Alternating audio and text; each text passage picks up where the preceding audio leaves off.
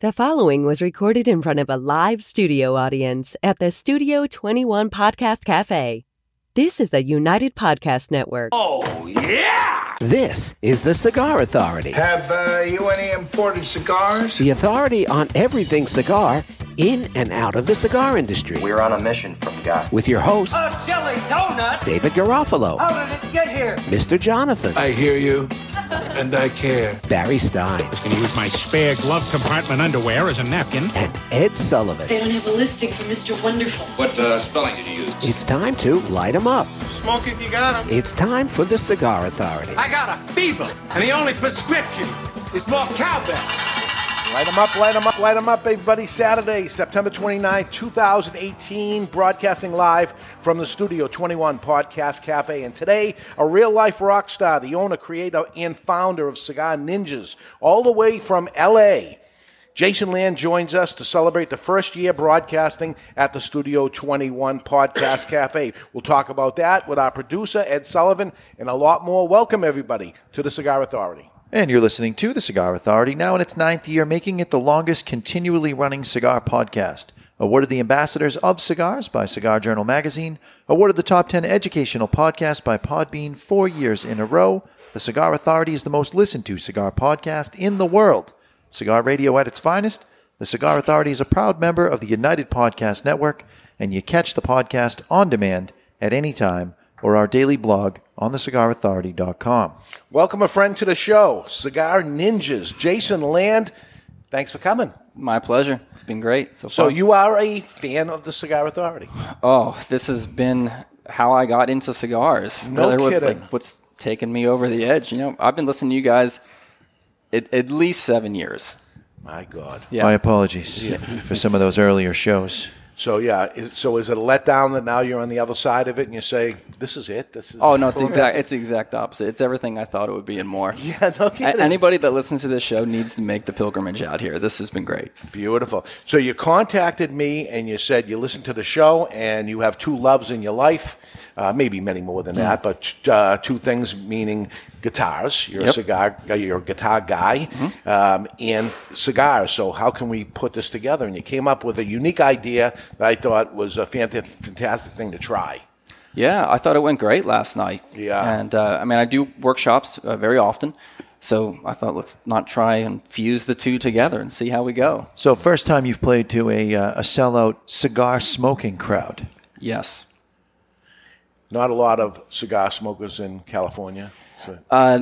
Not as many as I would like. Yeah. Definitely, yeah. And you know something? And Barry, maybe you can help me on this. I think it's our number one state of listenership. That is correct. California is number one. Number one for people listening to the Cigar Authority. Wow. And yet... is that really fair, though? Because that's the entire West Coast, right. Minus 2 states. It's pretty big. Well, it's California, Texas, Florida, so... What are they, the top 4 states in terms of population? Yeah. So it deals with population. And you can pretty much, if you can smoke outdoors, and you can't do that everywhere either, you got year-round smoking. Oh, yeah. My backyard is my my cigar lounge. Cigar lounge, yeah. Nice. Okay. But not so much as cigar shops with cigar lounges built into them. There are a few. Yeah. Where I live in a city called Burbank, which is in the valley in Los Angeles. And there are 2 or 3 in the general area, but I mean, when it's 80 degrees outside. Burbank, that's where they used to do all the game shows. I don't know if that's the Jay Leno used to be Burbank shot too. there. And, yeah. So a little. Let's go to a cigar. You're stalling because it's a small cigar. It's a small, right? So let's get to the cigar, and this is a very small cigar, but. I've had it before. I had it actually yesterday. And tell us about it, Barry. Well, today's first cigar is the La Galera Cubes Connecticut Short. It's manufactured in the Dominican Republic by Indian Head Cigars. The size is a 4x46 Perfecto, and it features an Ecuadorian Connecticut wrapper, Dominican binder, and the fillers is Dominican featuring a T112 Varitel, Piloto Cubano, and Criollo 98. A single cigar will set you back $5.59, while a box of 50 is $247.99, which is a savings of almost $32 or 11% off the box price at twoguyscigars.com. If you're too far away from a brick-and-mortar retailer that carries it, try 2guyscigars.com. That's the number 2, guyscigars.com. Now, this is the one that comes in the big cube box, gigantic 50 size. count box. Retailer's worst nightmare. Right, because where do you put it? No, I running this store, I've enjoyed it because it's a nice interrupter. Customers walk up and go, "What is this?" Yeah, what's this? And there's all about? something for everybody. Because there's 4 different ones. And I would say this is the most popular as far as sales go. Oh, without question. And I think the size has something to do with it because it's a very familiar size. Which is the Toro Fuente short story-ish. Yes. Little different because I put it side by side. Little different. Little longer. Little thinner. I think it's tapered a little bit more extreme. Yeah, so they're not using the same mold, but they're same country, same type of shape to it. Very different cigar. It's like they took the Las Palmas steak and shrunk it. The Las Palmas steak. Huh? That's right. I never even thought of that. Is there any of those left? No. All gone. All gone. It used to be a cigar. See, I think, though, the thing that disturbs me about the cube is the packaging waste, right? You look at it and think, I'm getting a couple hundred cigars, if anything, in there. It's like the bag of chips, you know. Yeah. You open it up and A lot of you look airspace. inside. Yeah, there is a lot of airspace. Now, I, on the other side, I like that because it's so massive that it draws the eye to it. Right. So I feel like I'm selling more cigars because of the size than if it were just a regular box 20. Can we cut this and light this? Is this possible? All right, I do want to do it, but we want to help Jason out here. You know, he's coming here, and we're going to be playing guitars and stuff. It's guitars and cigars. Very nervous about it, but he comes here, and even yesterday he was like, I'm afraid to cut and light. Yeah, I don't want to do that in front of you guys. We don't make judgments. Yes, we do. A little performance anxiety or something. Playing in front of people, no problem. But like coming here and like, I just felt Cutting all light is- eyes were on me. I'm like, they're gonna like this, right, or what? So we're gonna help you through it. Great, looking forward to it. And right now it's time to cut our cigar. The official cutting brought to you by Perdomo Cigars. Perdomo is the brand. While all other brands were raising prices, Perdomo cut out the federal S-chip tax and actually lowered them. Perdomo Cigars, they stand for quality, tradition, and excellence. So what I'm going to do, I like to use my thumb as a marker. So I get the cutter pressed up against my thumb, and I get it lined up so I can get a good grasp on it. And then all at once, you're going to push into the cigar this way as you cut in one quick motion. And try Boom. not to circumcise your thumb. That's what I'm terrified of. Yeah, How'd I do? Not enough. You could cut a little more than that. So, Dave, I see a lot of people that buy this size of cigar, and they'll cut the nipple off on the foot. Yeah, they do. What is your thoughts on Because that? they're worried about how it's going to end up burning. It's put here for a purpose. I want to leave it on there. I've done it both ways just to see. You may have to touch it up because you're only lighting a 10 ring gauge. Right. At best, it's smaller than a cigarette, whatever Right. it is. In general, Barry, people shouldn't cut nipples off. I'm just saying. When given the choice, leave the nipples alone. I got a nipple. I've seen Cut some me. crazy things in Hollywood, though. I'm sure pierced would be the least of our concerns. We're going to light our cigar today with the Vertigo Cyclone, and we're doing it for a specific reason because Jason did not fly here. Before you light it, give a little draw to the cigar. Little taste. I'm Before you light it. mid-commercial. We don't I'm have stopping to right in the light middle. it, It reminds but me- I'm in the middle of the commercial. Reminds me of Cheerios. I got vanilla. I got a taste of vanilla. Mid-commercial. Yeah, I can get the Cheerios. Little on that. dust Yeah. there. Cheerio dust. Yeah. Our Stuff at guest the bottom. agrees with me. I get a little pepper on that too. Yeah, a little white pepper. I'm with you there. Wow, I got vanilla all day long. All right. Can I finish the commercial? Yeah. So Jason flew here without a lighter. And I'm giving you that lighter, Jason. Thank you. As a gift, and you're going to be able to fly back, and it doesn't matter if you checked luggage or not. Just throw it right in your carry-on with your shaving supplies, and you'll get there no problem. Great. So anyways, this is the Vertigo Cyclone. It features 3 jets, easy adjustment at the bottom, and double action. You do have to flip the lid on this one to ignite those 3 jets, all for the low price of $12.99. That's the Vertigo Cyclone, $12.99. So he's just tapping it, toasting it just a teeny bit. With the nipple, I like to get the nipple burning all the way around before it hits the bulbous region. Come on, Barry. That was a layup. No, it was too easy. What would they call that area? The areola?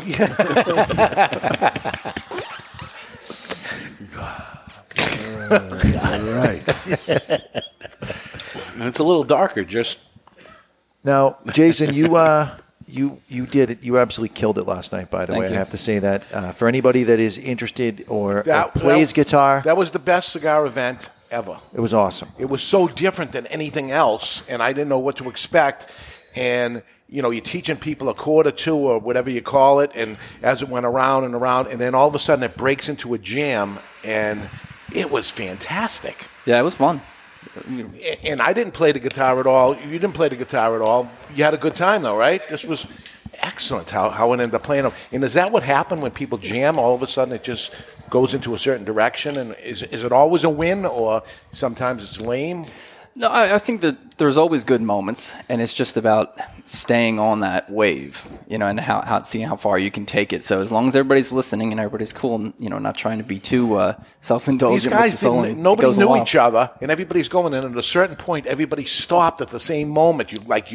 Everybody was in perfect cool. harmony. You were conducting. Yeah, you had some orchestration going on there. That was great. God. One thing that you talked about is honing one's basics, and you were discussing counting measures, and it made me think about how similar cigar smoking is, believe it or not, to playing the guitar.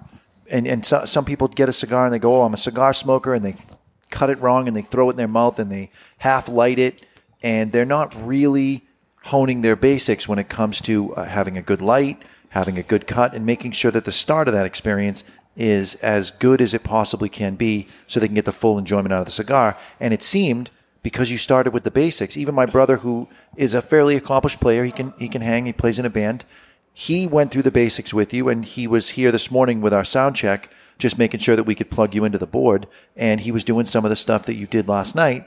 And what a difference just in him, because I see him play all the time, but in taking it back to those basics, made him a better guitar player literally overnight. Yeah, well, it's about patience, you know, and I totally agree with you. Like, cigar smoking is the same thing. You just cut it properly, light it properly, enjoy the whole experience. And learning to play guitar is an experience, and it's a lifelong journey. I mean, I've been playing almost 26 years now.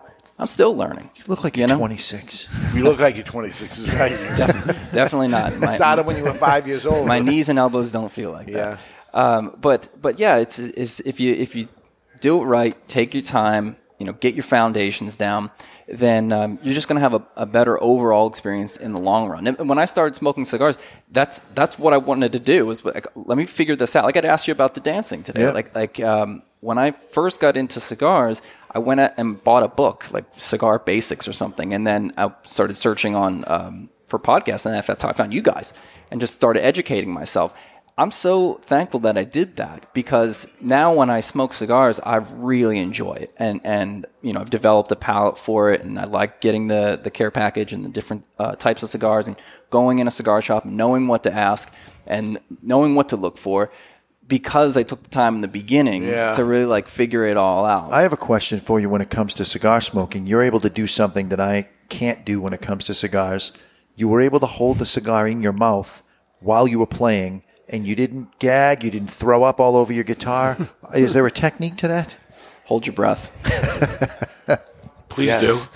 The problem is I can't do it either. I can't have it in my mouth for more than 30 seconds. When I have to carry something in there, I got to use both hands. I put the cigar in my mouth. I'm grabbing both of the things. The next thing you know, I'm breathing it. And then I'm like, oh, my God, I got to put it down, put the cigar in my hand, and then walk around carrying the stuff.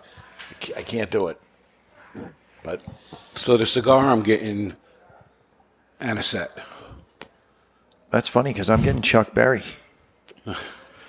We'll see. You got the little zip, little tang. The Sambuca, the alcohol. espresso. Ed Sullivan, unmute his track there on his guitar. Yes. That's what I'm getting out of this. Little Chuck Berry. I wish I was a cool guy. He's like the coolest guy I know. He's got the look, he's got the sound. Does this or does this not make cigar smoking better? Oh, my God. I need a Jason Land in my life just following me around. So he can, when you're smoking a cigar, you play the guitar while you're smoking cigars? Sometimes. Yeah? Yeah, sometimes. I sit outside a lot, so I'll just bring my acoustic guitar and sit out back. And if I'm moving around, and just put it in my mouth or whatnot. So you mentioned you smoke outside. Mm-hmm. There's certain areas of California where you're not allowed to smoke in your own backyard because of the Free Clean Air Act or whatever. And it's the most polluted state in the country. And neighbors have complained about cigar smoking that have led to, or any smoking that have led to bans. Do any of your neighbors complain about the cigars out back? Not yet, and I'm hoping that they don't watch this show, so that they will. But it's my backyard. I'm going to smoke cigars. And I agree. It's your personal space. Yeah. But unfortunately, in parts of California, it's illegal to smoke in your Tag backyard. us when you get the ticket because I want to see it. I just Absolutely. I'll be there supporting the cause to fight it. The way I look at it is the mountains are on fire, and the air quality is a lot worse than what my cigar is putting out, and at least this smells better. So. Well, you got off the plane in Boston, of all places, and we think Boston's kind of polluted, but you said you got off the plane and you're like, oh, my God, fresh air. Yeah. You thought about Boston? That was my first thought when we get outside, and I could tell the difference. Wow. I haven't been – I was in the Caribbean this summer, but outside of that, California most of the year now. You come up here and go up to the White Mountains. Oh, my God, it's beautiful. It's the cleanest air in the world. Mm-hmm. It's a great place. The only problem is it starts getting cold. Are you cold right now up here? No, I'm all right. It's 50s, 60s. Yesterday was a little challenging. But so right it's gonna drop down to 0. Yeah, that's when I'm out of here. Right, then it gets a little funky for us. I'm allergic to the cold. Yeah, it's getting that way. I got to imagine the women are all over you. You're a cool-looking guy. You play the guitar. I mean, it's so. You got to be careful. My wife's watching this. And that's what attracted her to you was music, right? It's no, we actually. Sure, it's the hair. Yeah, he's got those luscious great locks. hair. He's a good-looking guy. Jonathan I'm has as heterosexual hair as gonna envy. get, but it's.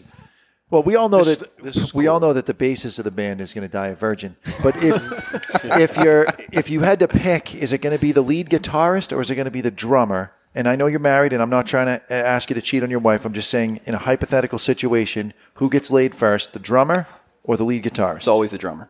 Really? It's always the drummer. My brother said the same thing. Mm-hmm. Hello, I said it as well. I would definitely say it would be the guitar guy. If I was a girl, I would bang the guitar guy before the drummer. What do you mean if you were a He's girl? the front guy. The drummer is in the no background. one even knows who the drummer is. Busy doing PR while the drummer takes Wow. How is he so loud? He doesn't even have a microphone. You can know. hear He him crystal clear. The drummer is popular, huh? Oh yeah, because he's the one driving the groove, and he's usually in a rock band is the one that's has the most energy. He's got his shirt off always. He's got the rhythm, right? It's something about the pounding of the drums. That Yeah, attracts exactly. the girls. And we just wear our pants too tight, and the girls they don't know how to go with that. Yeah. So. But we all agree the bassist is not getting any. I don't believe any of that at all. I think the guy doing the lighting is doing well. It doesn't matter. You're in the band, right? You're in the band. So I got a shot working the board here? No. Yeah, you're out. 0. You're out. You got to be in a music band, I think. We all smoke cigars at Sullivan. None of us are getting any. So you've been in many bands. Yeah. Recordings. You on record? I've done it all. I mean, right now my core business is teaching, and I created a methodology on how to teach beginner and intermediate guitar, and that takes up 95% of my time. So I play in a couple Led Zeppelin tribute bands for fun. Oh, cool. But that's just because I really enjoy the music, and it's challenging, and it keeps me on my toes. But I don't really play out too often anymore. How much of an artist's sound, and you had talked a little bit about how B.B. King had a certain technique for generating vibrato last night, and how he would anchor his hand. How much of an artist's sound, where you listen to B.B. King and you know before he even sings, this is B.B. playing Lucille right now, how much of that is B.B.'s technique versus the physical guitar or the equipment he's playing it through? Which one is giving him his sound more? It's definitely the technique. It's because players change guitars throughout the course of their career, right? Except Willie Nelson. He's said trigger the whole time. Yes. But it's all in like the little intricate things that you're doing with your fingers, like down to like what kind of guitar pick that you use. Like getting back to the Zeppelin stuff. For the longest time, I could not figure out how Jimmy Page was getting this one sound, and then someone was like, "You got to try these hair coat picks." This is what he was using. I picked this thing up, played it, and it sounded different. Immediately sounded different. No kidding. So it's like this combination of like how you're actually doing it, and then the material that you're using that sticks with you through your career. Like he would use these picks throughout his career, and that became almost like a part of his technique. So vibrato and all the tricks that you use and the voicings and how you strum, it's all a part of it. But at the end of the day, I mean, it really comes down to playing from your heart, like how committed you are to the sound of it, and like being really, really present. I've met some of the best guitar players in the world. I met Jeff Beck, I met Jimmy Page, and the theme with all of them, any excellent or famous musician that I've gotten to speak with, is that they're very present. You know, like they're right there engaged, and you can see it in their guitar playing. You know, like they're just living on every single note. And when you're doing that, you're really into the flow, and that's where the magic starts to happen. So that translates, and that's what people are hearing. Very interesting last night watching you play, and my wife and I are both professional dancers, and she has a technique of teaching her more advanced dancers where she'll teach them to dance on the back side of the beat. And you play on the back side of the beat, which I saw it immediately. The very first time you went through that first measure and you said, here's what you do, 3, 4, and you didn't strum on 1. You strummed on the back side of 1, which was... I knew right then that you were the real deal as far as a musician goes and an artist. It is a very overlooked skill when playing music. And it's not just for guitar. It's anything. Because music is something, obviously, that you hear, but I think more than that, it's something that you feel, right? You could do a waltz, or you could do a rock tune or a punk tune, and the actual tones are the same, but it's the feel of it. It's the stretch in between the notes, being able to play with it. Right, so you can definitely acquire that skill. I mean, I've been working really hard at having the ability to place the note wherever I want to, and playing behind the beat. That's where it's nice and loose, feels good. Wow, it was so interesting, all that stuff. Can you think of any musician out there that would smoke while they're playing? I've seen Joe Perry. Yeah? Yeah, I've absolutely seen Slash. Joe Perry. Remember Cheap Trick? Oh, yeah, the sure. drummer at Cheap Trick would go through a pack of cigarettes. Well, Keith Richards and Ronnie Wood are smoking throughout the show, even to this day. Oh, yeah, no, Jimmy Page used to do that as well. But it was all cigarettes. There wasn't a cigar smoking. No. Joe Perry. Yeah, really? Mm-hmm. Eddie Van Halen used to put the cigarette right at the top of his neck. Yeah, that's right. In the guitar while he was doing his solo. Yeah. Still does. Still does, he's saying. Wow. One of the two most impressive things I've seen an artist do, and I'm not a musician, so for me this is probably trickery to you, but I've seen Stevie Ray Vaughan and B.B. King break a string, and in Stevie's case, he went from one guitar to another guitar, dropped the strap, dropped the guitar into someone's hands, and comes back in perfect, in time with the music, even changed so he didn't have to use that string that broke and continue playing the song. And I saw B.B. King actually change an actual string during the song. Really? Is that a thing? It's a rehearsed thing. I mean, you plan for all of those situations, and like you don't like intentionally break a string and set it up. But if you're practicing and that happens, you adapt to the situation and you rehearse. Okay, how am I going to do this? Keep playing, and absolutely. The string's not there, and you put a new string on while you're going. I used to be in an original band, and during the rehearsals, we would have the singer's wife come in and pull out the cables from all of our instruments, so that we would have to how would we get the cable back in time, and like what if somebody like knocked your hand and the guitar pick went flying, or like what if somebody pushed your amp over? We would rehearse all of that. So it's all you have to plan for the worst case situation. Obviously you don't want that to happen, but if it does, the show must go on. And to put this in a cigar perspective, this is having the second lighter in your pocket. I ran out of butane. That's right. Oh, I forgot my cutter. How do I get the cap off the cigar? And it's interesting. You got 3 disc jockeys up here. Nightclub disc jockeys, wedding disc jockeys, and stuff. That's what we did because, frankly, we love music, but we have no talent.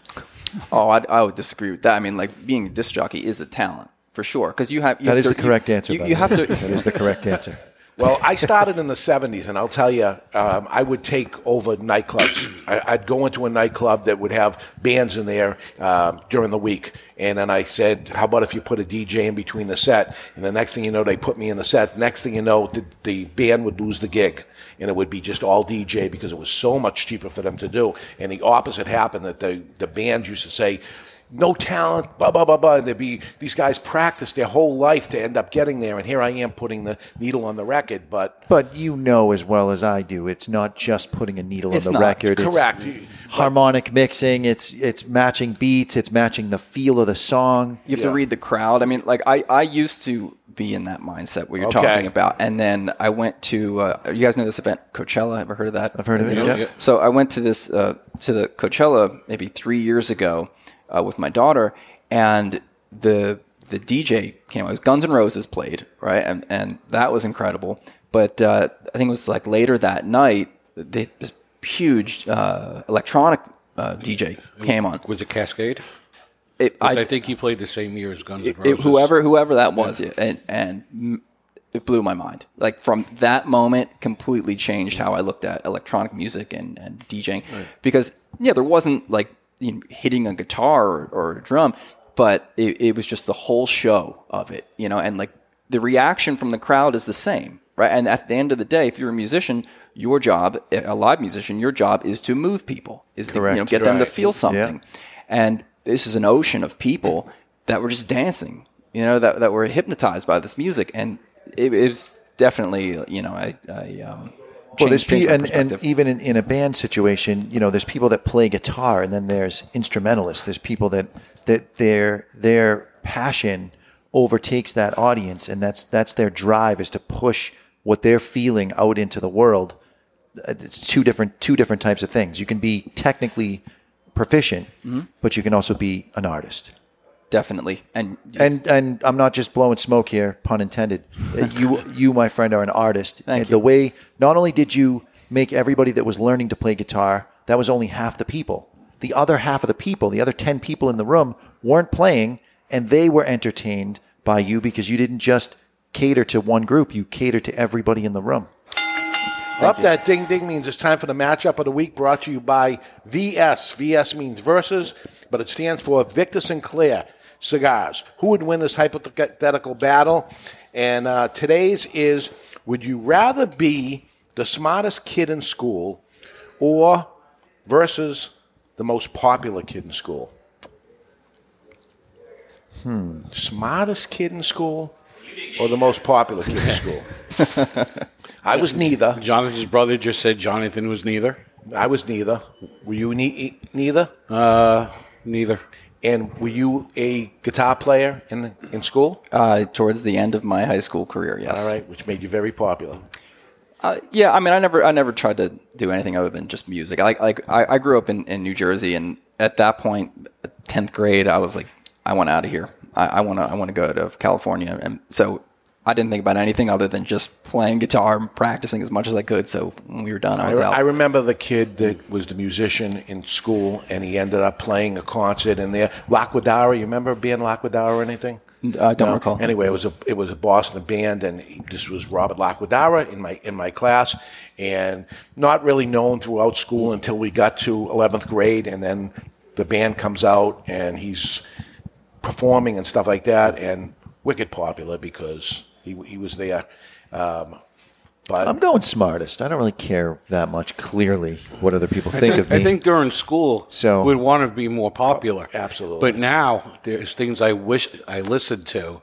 So now I'd rather be smarter. But back in school, you can just Google Pythagorean theorem, Barris. We have smartphones now. So we're talking in school. Would you rather be popular? I would rather be popular while I'm in school. Yeah. And then get smart afterwards, but it's... I don't know if it works. I don't think you can just turn on, now I'm going to be the smart guy. I don't know. Well, 49-year-old me says I would have rather been the smart guy. But 17-year-old me says I'd rather be popular. Yeah, I didn't care about being popular. Again, clearly. You were neither. You were neither, so you're the perfect person for this. I would. I'd go smartest. Really? Yeah. I think I would go popular as 17-year-old me. I want to be popular. Now I want to be the smartest. Weren't you the thinker? Yeah. I was the mascot. I was the thinker. That's clearly Jason, someone what would you who's into rather be? thinking. Smartest, definitely. Yeah? You want to be the smartest one because you're already popular. Now, I was voted most popular in my high school class. Really? Yeah, I have a yearbook to prove it. You were the most popular. I was. Is there anything else in your yearbook that could keep you from a certain position in life? Yeah, right? I assume so. Yes. You were the most popular in school. Yes. Were you the smartest because you're a smart guy? I think I was 7th in the class, somewhere in there. So smartest? Yeah, I almost had Oh, my both. God, you had it all. He hit the bifecta. Oh, my God. Trifecta. I was neither. Jonathan was neither. Were you anything? Nothing. Nothing? Were you something in school? Not that I can remember. No? All right. I don't know what the answer is to that, but I'll take both. you were both, so what would you rather be? You were both. I think Barry's got a point. At that point in time, the most popular had its benefits. Right. Right. The hottest girls, the easiest girls. Huh. Could you play an instrument? No. Does the I've skin never flute been count? able to. There's no that a need of thing? that. No, there isn't a thing. I'm just asking. So, except Jason, and I don't want him to respond to this yet because I want to get to that after the break. What do we think of this cigar? It's incredibly smooth. I'm still getting some hints of licorice.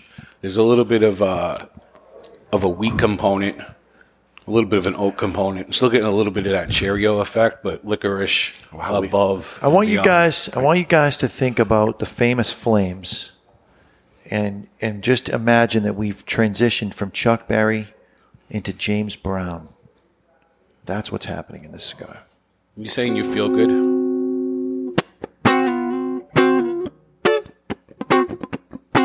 That's what you taste? I got some sweetness to it. Still got the vanilla in there. Tell me James Brown wasn't sweet. Come on. Hardest working man in show business. Overrated or underrated? James Brown? Yeah. Underrated. Underrated. 100% underrated. Who would you say the most underrated popular guitarist is? 70s, 80s, 90s today? Well, I mean, he's popular, but I think very underrated, and the most underrated would be Jeff Beck. I mean, people know him, but not to the degree that they should. Not the popularity that some of them got because of songs. See, I would say John Mayer, kind of known more of as a crooner, but I think he's an unbelievable guitar player. He's a phenomenal guitar Stevie player. Ray Vaughan? Oh, amazing. Yeah. Everybody has him at the top of their list, But though. I He's wonder not underrated. because he died so young, and is it he stopped at that peak? At or whatever. ridiculous? Yeah. Yeah, it stopped at top 3 of all time. Yeah, he's constantly in like the top 5, but Jeff Beck is often left off those top 5 lists. Some people will put them on there, but when I saw him in concert for the first time, I mean, that was like the greatest guitar player I've ever seen live. All right, He you're was the one to phenomenal. judge. Well, and Jonathan and I went on a mandate to Yeah, we see did. Ry Cooder. Oh yeah, Who he's is awesome. a phenomenal Sick. guitar player. Yeah, he was sick. Hendrix? He's like the best. He's the best. He's the best. Yeah, I mean, I am a Jimmy Page nut, but yeah, Hendrix is the best. And again, I look at that as somebody that died young and able to say, it's somebody who won their first and only fight and say, okay, I'm the best because I did great. But as years went on, it might have dropped him down. I think with musicians, it really could go either way. What I've seen is that people that were in very popular bands, they ended up not progressing in their music. But the people who were virtuosos in what they did and continued to push the envelope of their ability, like because they were doing it for themselves, like in the musical journey. People like Eric Clapton, who just have constantly grown, or like I was saying, Jeff Beck, Hendrix. It was that person, and I think that's the biggest crime in music is that guy dying. Because I would have loved to have seen him live, and I couldn't even imagine what he would have put out. I mean, he was 27, I think, Right, 26 or 27 when he died. Yeah. Like I'm 37. I'm quadruple the guitar player I was 10 years ago. You know, like I couldn't even imagine like what the material he would be putting out. It's like a cigar, you know. I mean, like you get better with age. All right, we're going to go to break. I want you to play us into break, and when we come back, Jason Land playing us out of break here. Jason Land from the Guitar Ninjas is going to play a little something that describes the cigar that he's smoking. He's going to give a cigar review to the music of what he's smoking. So don't go anywhere. You're listening to The Cigar Authority on the United Podcast Network.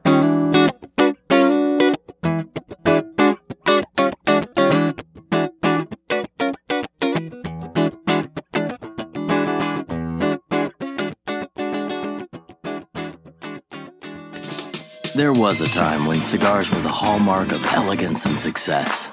In this time gone by, the aficionado would revel in opening a beautiful box, only to find their favorite celebratory smoke emblazoned with a heritage-laden band.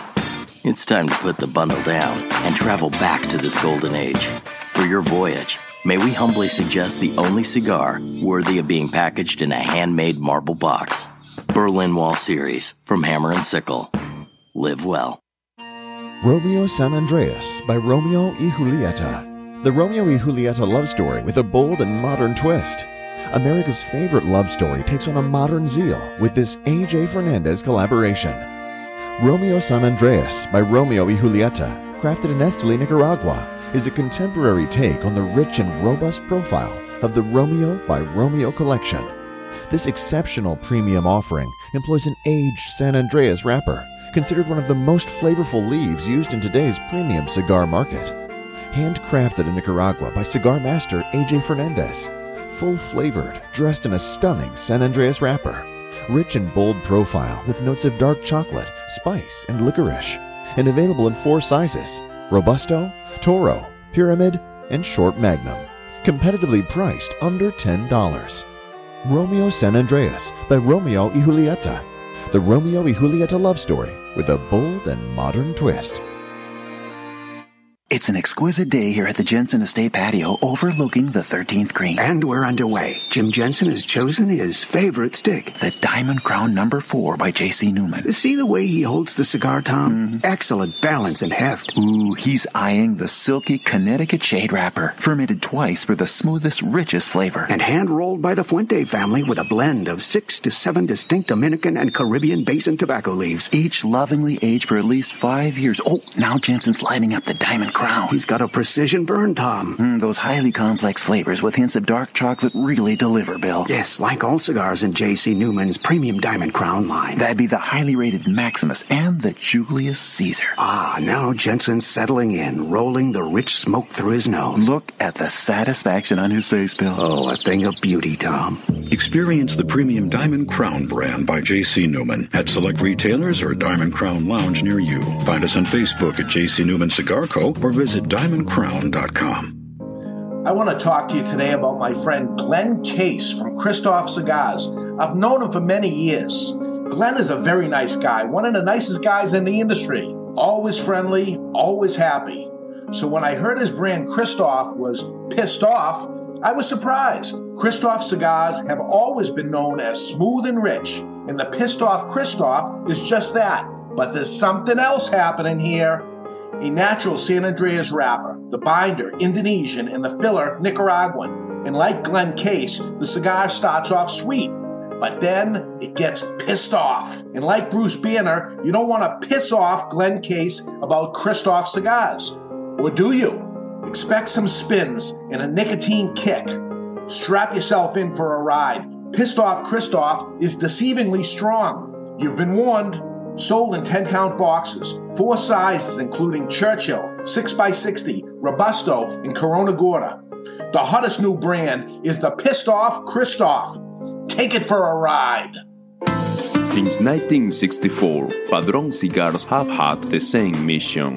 With over 50 years spent to create a perfect cigar and more than 100 years to create a perfect legacy, The Padron family understands the significance of time. Padron delivers only the finest handmade complex cigars with the flavor of the Cuban heritage, out of which the Padron recipe was born.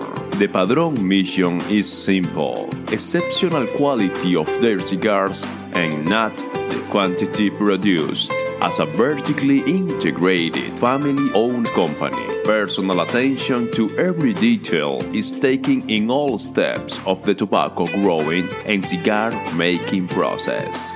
Padron Cigars. They give you, the cigar smoker, the confidence that each cigar is the same. Perfect. Padron Cigars. Handcrafted since 1964. I want to tell you about my friend Hochi Blanco, a fourth-generation Dominican cigar maker known for growing tobacco and producing highly acclaimed cigars for other people. As some things stay the same, other things have to change. Finally, Hochi's factory, Tabacalera Palmer, has produced a cigar that not only belongs to the factory, but pays homage to the cigar rolling room known as La Galera. The La Galera Connecticut blend is special, using an Ecuadorian Connecticut wrapper surrounding a Dominican blend of Piloto Cubano, Criollo 98, and a varietal that Hochi named T112. With the exception of the wrapper, Hochi grows all of the La Galera tobaccos himself and carefully watches over every step. The flavor smooth, but still offering plenty of flavor in all sizes, paying homage to the people and tools used in the factory. Now for the amazing part. La Galera, Connecticut has a suggested retail price ranging from $4.95 to $6 and has been awarded the Cigar of the Year by the Cigar Authority. La Galera, Connecticut, creating their own version of the Connecticut cigar because they demand more. This is Nicholas Melillo, a.k.a. Nicaragua from Foundation Cigar Company. You're listening to the Cigar Authority on the United Podcast Network. And we're back. And we're with Guitar Ninja's founder and rock star Jason Land, who has the ability to describe flavors of cigars through music. Did you ever hear Cigar Jukebox before? It's a podcast. The name sounds familiar, but this would be something. This is Dave Burke out of Australia. Oh, I think you guys. I've heard you guys talk about him before. Yeah, and we've all been on. Yeah. Okay. And what they do is. He tells you way in advance, this is the cigar we're going to be smoking, so I need 4 songs to pair with the cigar. It's so interesting. Mm-hmm. And you'd be probably awesome to do it. And the first time I did it, I found it very, very interesting. And then he's doing the same thing at the same time, so he has you on the show, and he says, okay, so your first song to go with it, and I picked this. And he plays the song, and I'm lighting a cigar up, and I'm smoking it, and I think I did okay. And then he says, well, this is what I paired with it. Totally different genre, totally different type of music or whatever. And I go, all right, this is what this guy does. I got it wrong. I think I got it wrong. So as the show's going on, and then I go to the next one, and this is where I went, and he goes someplace totally different. I did the show. I listened to the show after we did the show, and I said, I got to get back on the show sometime because I don't know if I did this right. Like there's a right or wrong answer. I don't know. And then I did the show again, and I said, this is really something to do as you're sitting enjoying a cigar, and say you got your iPod going or whatever, how people listen to music, and what type of music do you want to listen to when you're smoking a cigar? So this cigar you're smoking now, what type of music would you want to listen to as smoking the cigar, and what does this cigar sound like? To me, it has definitely like an acoustic feel to it, almost like a folk kind of feel. Well, we're screwed. You have an electric guitar. No. You could. It just has like a little bit of like a woody component to it. So that's like the first thing that comes to my mind. But like not something like that, but just something a little smoother, Like maybe a little Hallelujah. How do we know he's right? You don't. He's 365 retail stores across the country. That's how. Woof. No, he's been doing this for all this time. Of course he's right. This is the answer. And I would have got it wrong, maybe. Where would you have gone? No, this is a mellow, relaxing, mellow song. I'm getting Jackson 5, but just Tito So he's got a little, just a little strumming solo kind of in the background. You can't do the crickets. Okay, here's the Tito part. You ready? No. You ready for it? I'm ready. There it is. Because it was all studio musicians. Tito Jackson, the most underrated Jackson 5 member ever. Best name, though. Yeah. The best name. Yeah, absolutely. So I got a question regarding guitars. Vodka company's going really good. Michael Howe in our chat room, Chubb, though, he asked, as one is learning to play acoustic guitar, should one focus more on right-hand technique or left-hand technique? Well, it depends on if you're right or left-handed. First of all, I'm assuming that you strum with your right hand. Start with your left hand. And the reason for that is that your left hand is where you're doing mechanical stuff. So you're switching chords or you're doing like solo technique. It's mostly non-musical. So what I tell students to do is focus on all of your mechanics first, because the expression comes from your strumming hand. Because I could play, I'm playing a G chord right here for anybody watching, right? That sounds nice and fat. Now that's not going to change, right? The shape's not going to change, but what I do with my right hand can make it change. So I could strum it softer and then increase the volume, or I could change the feel of it, like, or do more of like a kind of rock thing, like same exact chord. Same exact chord, right? Yeah. So for any beginner student, you always start with your fretting hand and make sure that your chord transitions are as smooth as possible. So I shouldn't have listened to my mother when she said not to fret. You must fret. You must fret.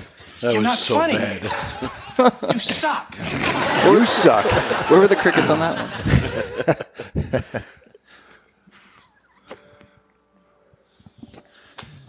Okay, so you have you have guitar schools. Yes. And it's Guitar Ninjas? Guitar Ninjas with an S, yes. So I looked up you on LinkedIn. I wanted to prepare. I didn't know you. Let me see what you're all about. Hollywood Guitars, what's that? That is where it all starts. So Hollywood Guitar Lessons is the LLC. Okay. So that's the kind of parent company that everything else that I do is underneath. And when I first started, I always had the vision of franchise in mind.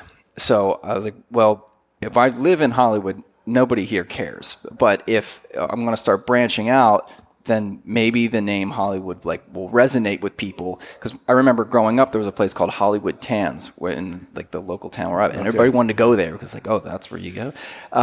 So I thought, okay, maybe we'll do Hollywood Guitar Lessons. It'll make people think, this is like some cool thing. And when I developed the Guitar Ninjas program, that just had so much more meaning behind it, and then we kind of gravitated towards that as the name now. So I'll tell you, when School of Rock, the movie came out, I'm an entrepreneur. I watched that movie the first time I did it, and I said, well, here is a business for me. And I looked into it. Yeah, it's $500,000. Yeah. But something like that, not as a franchise of theirs, but doing something like that, is that what your school is about, that you're going to give stage presence and show people how to be on stage, or it's just a guitar lesson and not a rock star? We focus where our specialty is how to learn. So we use guitar as the kind of the vessel, but what we teach is how to approach learning any kind of skill. So the foundations of how do you think, how do you approach things, how to have your mind right, how to overcome challenges, and then what are the initial steps that you need to do that are going to give you the most results. So what I was talking about for the person that wrote in about chord transitions, we spend a lot of time on what I call one motion mechanics, like getting rid of excess thought or excess brain processing so that you can focus on maximum creativity. So what are the things that I'm going to need to do that will allow me to learn in the fastest amount of time possible so I can focus on the stuff that I really enjoy? Because what I saw happening when I first started teaching is people would come in and they'd want to play these insanely complex songs, and that was me. From day one, I want to learn Stairway to Heaven, and that's not going to happen. Yeah. So let's start with your basics and kind of walk you through a course. So over the just working with literally thousands of students at this point, I was able to see themes. So I started picking songs that would give people the skills that they needed and then use the song as a way for them to track their progress. And then just kind of put them in order and then tested them student after student after student for 4 or 5 years until we like really tweaked it and got it right. And now what we do is use this formula to get people to play in a very quick amount of time. And I mean, we have a lot of kids that come and see us, but adults too. But I mean, some of the kids that are 10, 11 years old that have been with us for 3 years are like shredding on guitar. It's incredible to see. So I would say we do teach guitar. That is our specialty. We beginner and intermediate guitar, but more it's like life skills and learning skills. So how you take this stuff and you apply it to other areas of your life. Just like I said with the cigar stuff, right? Yeah. Like it took that methodology and then put it right to how I was going to approach smoking cigars. I didn't want to just, light stuff and burn cigars and whatever. Like I want to know what are the foundations and where do I go from here? Because you learn the process, and that way when you are better, you don't have to worry about the stuff that you should have done in the beginning, right? And you learn from not doing what you should have done from the beginning. And that is really how the whole program of what we do, Guitar Ninjas, is all based off of my mistakes. Right. And I tell the students, this is what I wish I would have done from day one. Very good. And these are all the things that I where I could have saved a whole bunch of time. So let's do those now. But let's put them in a way that was fun. Like for me, music theory, I couldn't stand music theory, and I would try and read books, and I was like really passionate about doing it, but it just didn't stick. It wasn't. But it wasn't until like I started learning songs in a way that I would either teach somebody or I would have a gig, and I would want to know, okay, well, what's the story behind this song? So story meaning like what's the theory behind it? And that got me to like really understand the language of the music, which in turn like helped me as a player. But I didn't have that in the first 5-10 years of my playing. It was just let's do this song or let's do this song, and there was no like cohesive element to it. What I found interesting last night is not only you guys deconstructed that Cream song, and then afterwards there was a little jam session where the gentleman sitting in the middle of the floor starts playing Little Eagles, or Bob Dylan. And you were able to pick up his chord progression, and then you played some lead solo stuff over it. And then my brother jumps in and does his Stray Cat Strut thing, and you were able to jump in and do that. You were able to deconstruct those songs live, having not. It looked like you hadn't done them before because it took you about 30 seconds to. All right, this is what he's doing. This is where he's going. This is the key I can be in, and then you shredded, which was awesome. It's just a process, because in music there's only so many chords that you're going to use, and there are only so many notes. So it's anticipating what's going to happen and then just going for it, like really like being fearless with the instrument. That was probably the biggest lesson that I had to learn, was to be okay with making mistakes, because I wanted everything to be perfect. And the early part of my professional career, I mean, I would rehearse everything like too much, to the extreme. Sure. And then if something didn't go right on stage, I would just lose it. I'm going to leave myself a note to tell my wife I'm now fearless with my instrument. Do you have a student that is going to be something? Yeah. I mean, he's going to be a star. Yeah. I mean, the music industry is so different now than what it was even when I was coming up. But I look at students. Do they have the ability to do what they want? Right, that if they be able to write a song, they have the talent, right? Like, do they have the mindset, and do they have the physical ability to capitalize on an opportunity if something's presented to them? And which is the big part of the thing. I think we have many students that could do that now. That's unbelievable if somebody ended up churning out of it. My thought process of building this business up would be actually to create the monkeys, basically. Again, you teach these people how to play the instruments, and the next thing you know, they're touring, and you're actually building bands and things like that from there. And I think that would be the thing that would capture somebody. Everybody wants to be the rock star.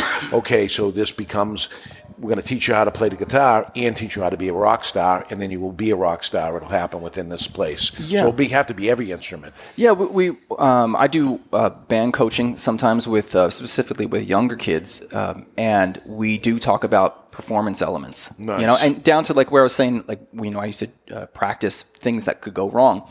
we'll do that. Yeah. You know, and just prepare these kids for the worst case scenario. So when they get to that situation, it's really not that bad. Yeah, it's not a total shock to the Right. system. Yeah, we did this in class. In other words, football plays and stuff. What happens? You drop the ball. What are you supposed to do? Same Next thing. play. Yeah. No, exactly. And that's a really big part of learning. So going through your LinkedIn again, it was the Hollywood Guitars, then Cigar Ninjas, Full Sail University. You went to college. Yep. There was only 4 things on his LinkedIn, by the way.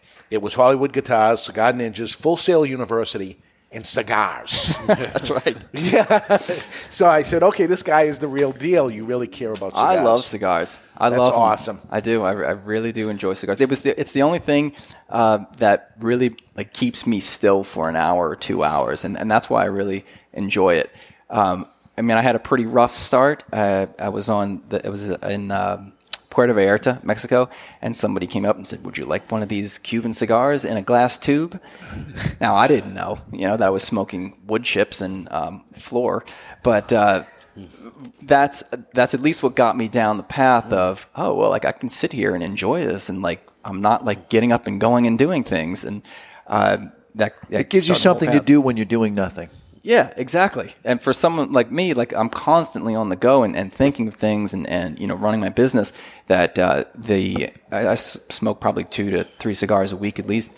It's my time. Yeah. And it's really great. It's awesome. It's awesome. Okay, right now it's time for the Don Raphael Offer of the Day, brought to you by Don Raphael Cigars. Everyone has a price. Would you do this? And if so, how much? Is this the first time you're visiting Boston? Yes, for like an extended trip, yes. Okay, so while you were here, did you partake in our famous lobster? No, we didn't get to go there yet. We went to the North End for Italian food. All right, which is great. Well, $500, would you let a lobster take hold of your hand with its claw? You must lift it 4 feet into the air and then set it down.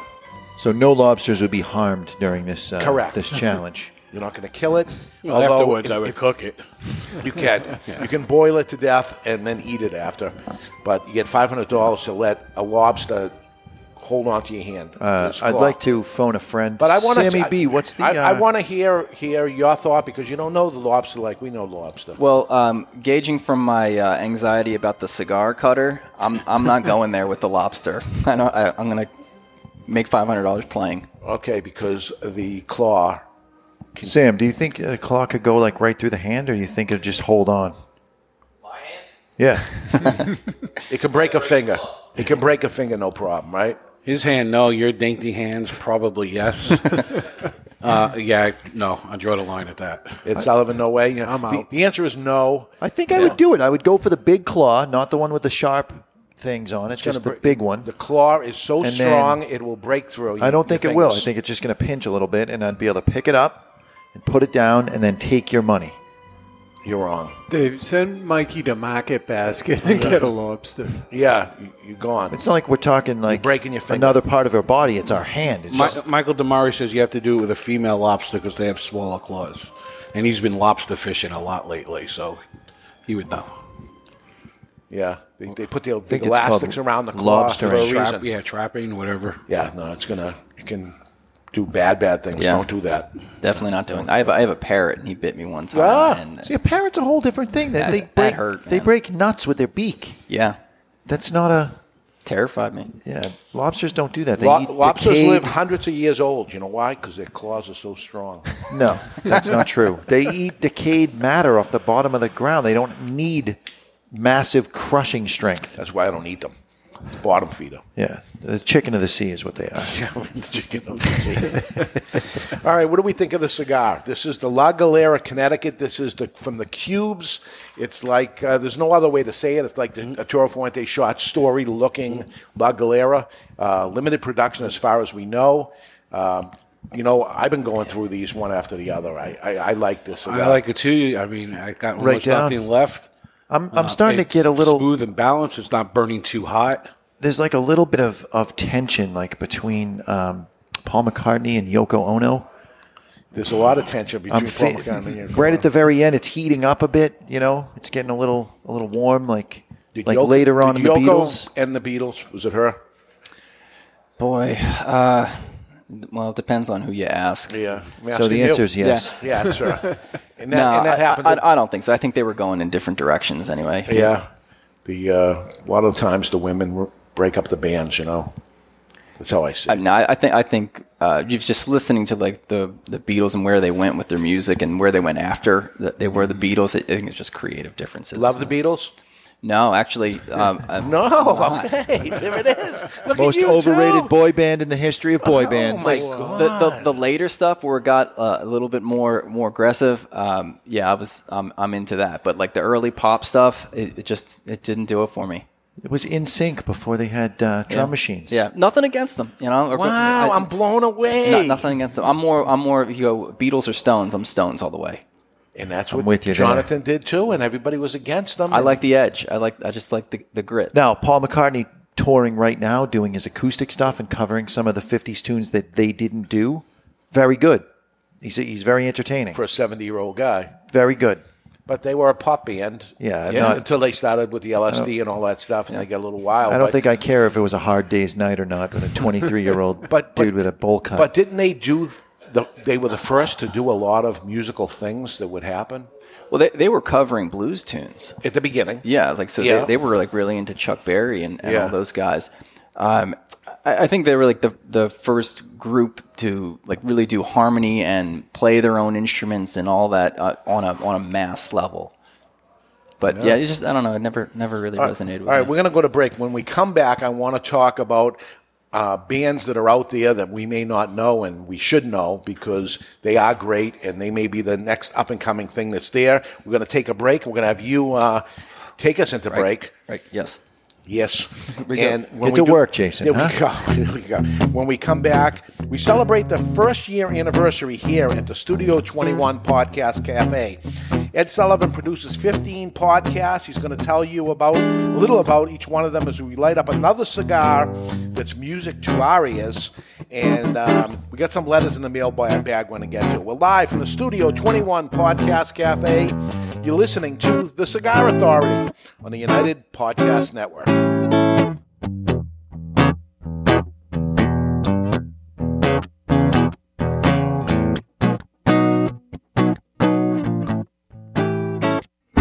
Stepping into the aging room has a new meaning at Aging Room Cigars, as Rafael Nodal has traveled to Spain, where the idea for Aging Room Solera was born. The Solera method of aging has been used for centuries in the making of wine, sherry, brandy, and rum. The method mixes different vintages, allowing them to age together. For Aging Room Solera, Rafael takes several tobacco vintages and puts them in bales, where they age together for another 12 to 18 months. This allows the tobaccos to marry for a longer period of time. At the end of the aging process, Aging Room Solera becomes a balanced and complex cigar with a fantastic price point.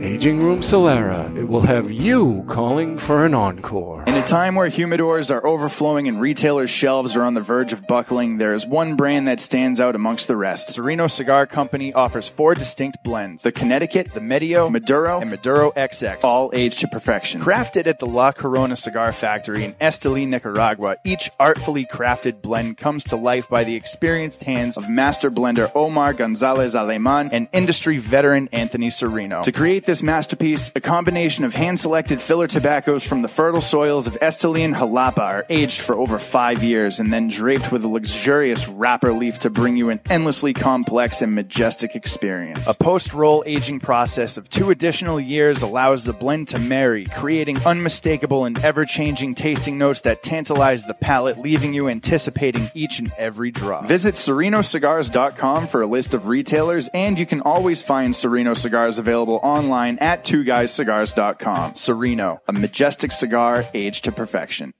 You've heard us talking before about the best cigar magazine in the world, Cigar Journal. You want to know what makes Cigar Journal the best cigar magazine? Cigar Journal covers every angle of the cigar world. From exclusive stories and features, insightful interviews with industry power players, detailed cigar reviews, and of course, all the latest news and reports surrounding premium cigars. We're telling you, you will be impressed. Cigar Journal has stunning images, explanations discussions of cigar science basics, this is the magazine for any cigar enthusiast, or better yet, passionado. Cigar Journal covers cigars in the U.S. and around the world and is printed right here in the USA. You owe it to yourself to discover the world's best cigar magazine, Cigar Journal. Available at your local cigar retailer and on the web at their new website, cigarjournal.com. That's cigarjournal.com. You're listening to The Cigar Authority on the United Podcast Network. Let me tell you a little bit about the Rocky Patel 15th anniversary cigar, or what they call the three-peat. Crafted in Rocky's boutique Nicaraguan factory, the 15th anniversary was released in 2010 to commemorate Rocky Patel's 15th year in the cigar industry, and it impressed right out of the gate. The Robusto and the Torpedo both scored 93 points in Cigar Aficionado, while the Toro and Corona Gorda both notched 92 points. The Rocky Patel 15th anniversary is a robust cigar with notes of toasted spice, roasted coffee, and almonds. Rocky Patel himself has referred to his 15th anniversary as the decade on steroids. The 15th anniversary has also been named to Cigar Aficionado's top 25 cigars of the year list on 3 separate occasions. Rocky's only brand to accomplish the three-peat. Rocky Patel's 15th anniversary, Rocky Patel's 15th anniversary, Rocky Patel's 15th anniversary. The La Galera Habano uses a classic wrapper on a staple cigar for a classy company. Hi there, this is David Garofalo of the Cigar Authority, and I need to tell you about La Galera Habano. The La Galera Habano is an authentic cigar elaborated with the hands of the best cigar rollers of Tabacalera Palma in the Dominican Republic. Blended around an outstanding, flavorful Ecuadorian Habano wrapper, the Dominican-grown Corojo binder, and the filler made up of Piloto Cubano, Criollo 98, and Piloto de Oro, creating a medium to full-bodied, attractively consistent, and aromatic smoke that envies no other. I love this cigar. Have you tried La Galera Habano yet? Well, what are you waiting for? Available at better cigar shops worldwide is La Galera Habano. The wait is over. La Galera Habano. Justo and his father Julio Eiroa are continuing the tradition of growing authentic Corojo and now bring you Aladino. Aladino is a true old-fashioned cigar, pure authentic Corojo grown in the Eiroa tobacco farms in Honduras from the original Cuban seed of Corojo. An Aladino cigar represents the golden era of cigars in Cuba, and after one light, this old-school smoke will bring you back. Aladino cigars come from J.R.E. Tobacco, a family-centered company who manage all aspects of cigar growing and manufacturing. This crop-to-shop operation is fully committed to providing you with quality and satisfaction. The premier Corojo grower in the entire cigar industry is Julio Eiroa, a tobacco grower and master cigar blender who personally guarantees that Aladino will provide you the opportunity to enjoy the true authentic Corojo taste. Take this journey and be part of history in a cigar smoking experience like no other. Aladino. This is Nelson Alfonso from Selected Tobacco, the company who made and manufactured Atabey, Byron, and Bandolero. You are listening to the Cigar Authority on the United Podcast Network. And we're back with hour number 2, broadcasting live from the one-year-old Studio 21 Podcast Cafe. We're going to light up a celebration cigar, which is part of the Cigar Authority package. And joining us is Jason Land from Guitar Ninjas. Welcome back, everybody. And you are listening to the Cigar Authority, now in its 9th year, making it the longest continually running cigar podcast. Awarded the Ambassadors of Cigars by Cigar Journal Magazine. Awarded the Top 10 Educational Podcast by Podbean 4 years in a row. The Cigar Authority is the most listened to cigar podcast in the world. Cigar radio at its finest, the Cigar Authority is a proud member of the United Podcast Network, and you catch the podcast on demand at any time or our daily blog at thecigarauthority.com. So we've been doing this for 9 years, the Cigar Authority podcast, but 1 year ago tomorrow, we started Studio 21 Podcast Cafe, and the guy that built the studio was here, which is great. Sammy B. Sammy B, 1 year. You gave me a 1 year guarantee on this place. Everything held together. Warranty's up. The place starts falling apart after this, I guess. But everything's been perfect. Everything's working still, knock on wood. There's no wood here. I don't know what these things are made out of. But there is wood. You want to get some wood? Use my instrument? No, please. Not at all. Not at all. So what else to light the cigar up with? And the packaging on this thing is going to change altogether. This cigar brand's been out for a while, but we're going to turn this into a different look of this cigar as time is going on, and people are working on that right now. But Studio 21 is the cigar brand. So what else to smoke at the Studio 21 Podcast Cafe anniversary? And Studio 21, tell us about it, Barry. Well, as Dave mentioned, the second cigar today is Studio 21, and it's manufactured in the Dominican Republic by Davidoff for Two Guys Smoke Shop. The size is 7x50, which is the number 4. It features an Ecuadorian Connecticut wrapper over Dominican binder and fillers. It is part of the Cigar Authority care package, and a single cigar will set you back just $4.59, while a box of 20 is only $69.99, which is a savings of almost $22 or 24% off the box price on twoguyscigars.com. Since they're not available at a brick-and-mortar retailer near you, try twoguyscigars.com. That's the number 2, guyscigars.com. So this is something I put out a long time ago, this cigar, and I'll tell you, it came in for a few different reasons. An old brand that was out there that was discontinued, and Studio bringing in my DJ background and stuff like that. And when we were actually naming the podcast studio, I thought Studio 21, and that's where this whole thing came about. Let me tell you, this is a long-filled, handmade, premium cigar from a premium cigar manufacturer. I will go on record right now and say this is the most underpriced cigar in the market, period, hands down, and we got a lot of underpriced cigars. There's no advertising, no marketing, no anything that happens to this cigar. But when I had Hanky Kellner up here, I say to him, what do you want to smoke? Nobody's here. It's after hours. He comes up and stuff. He said, Studio 21.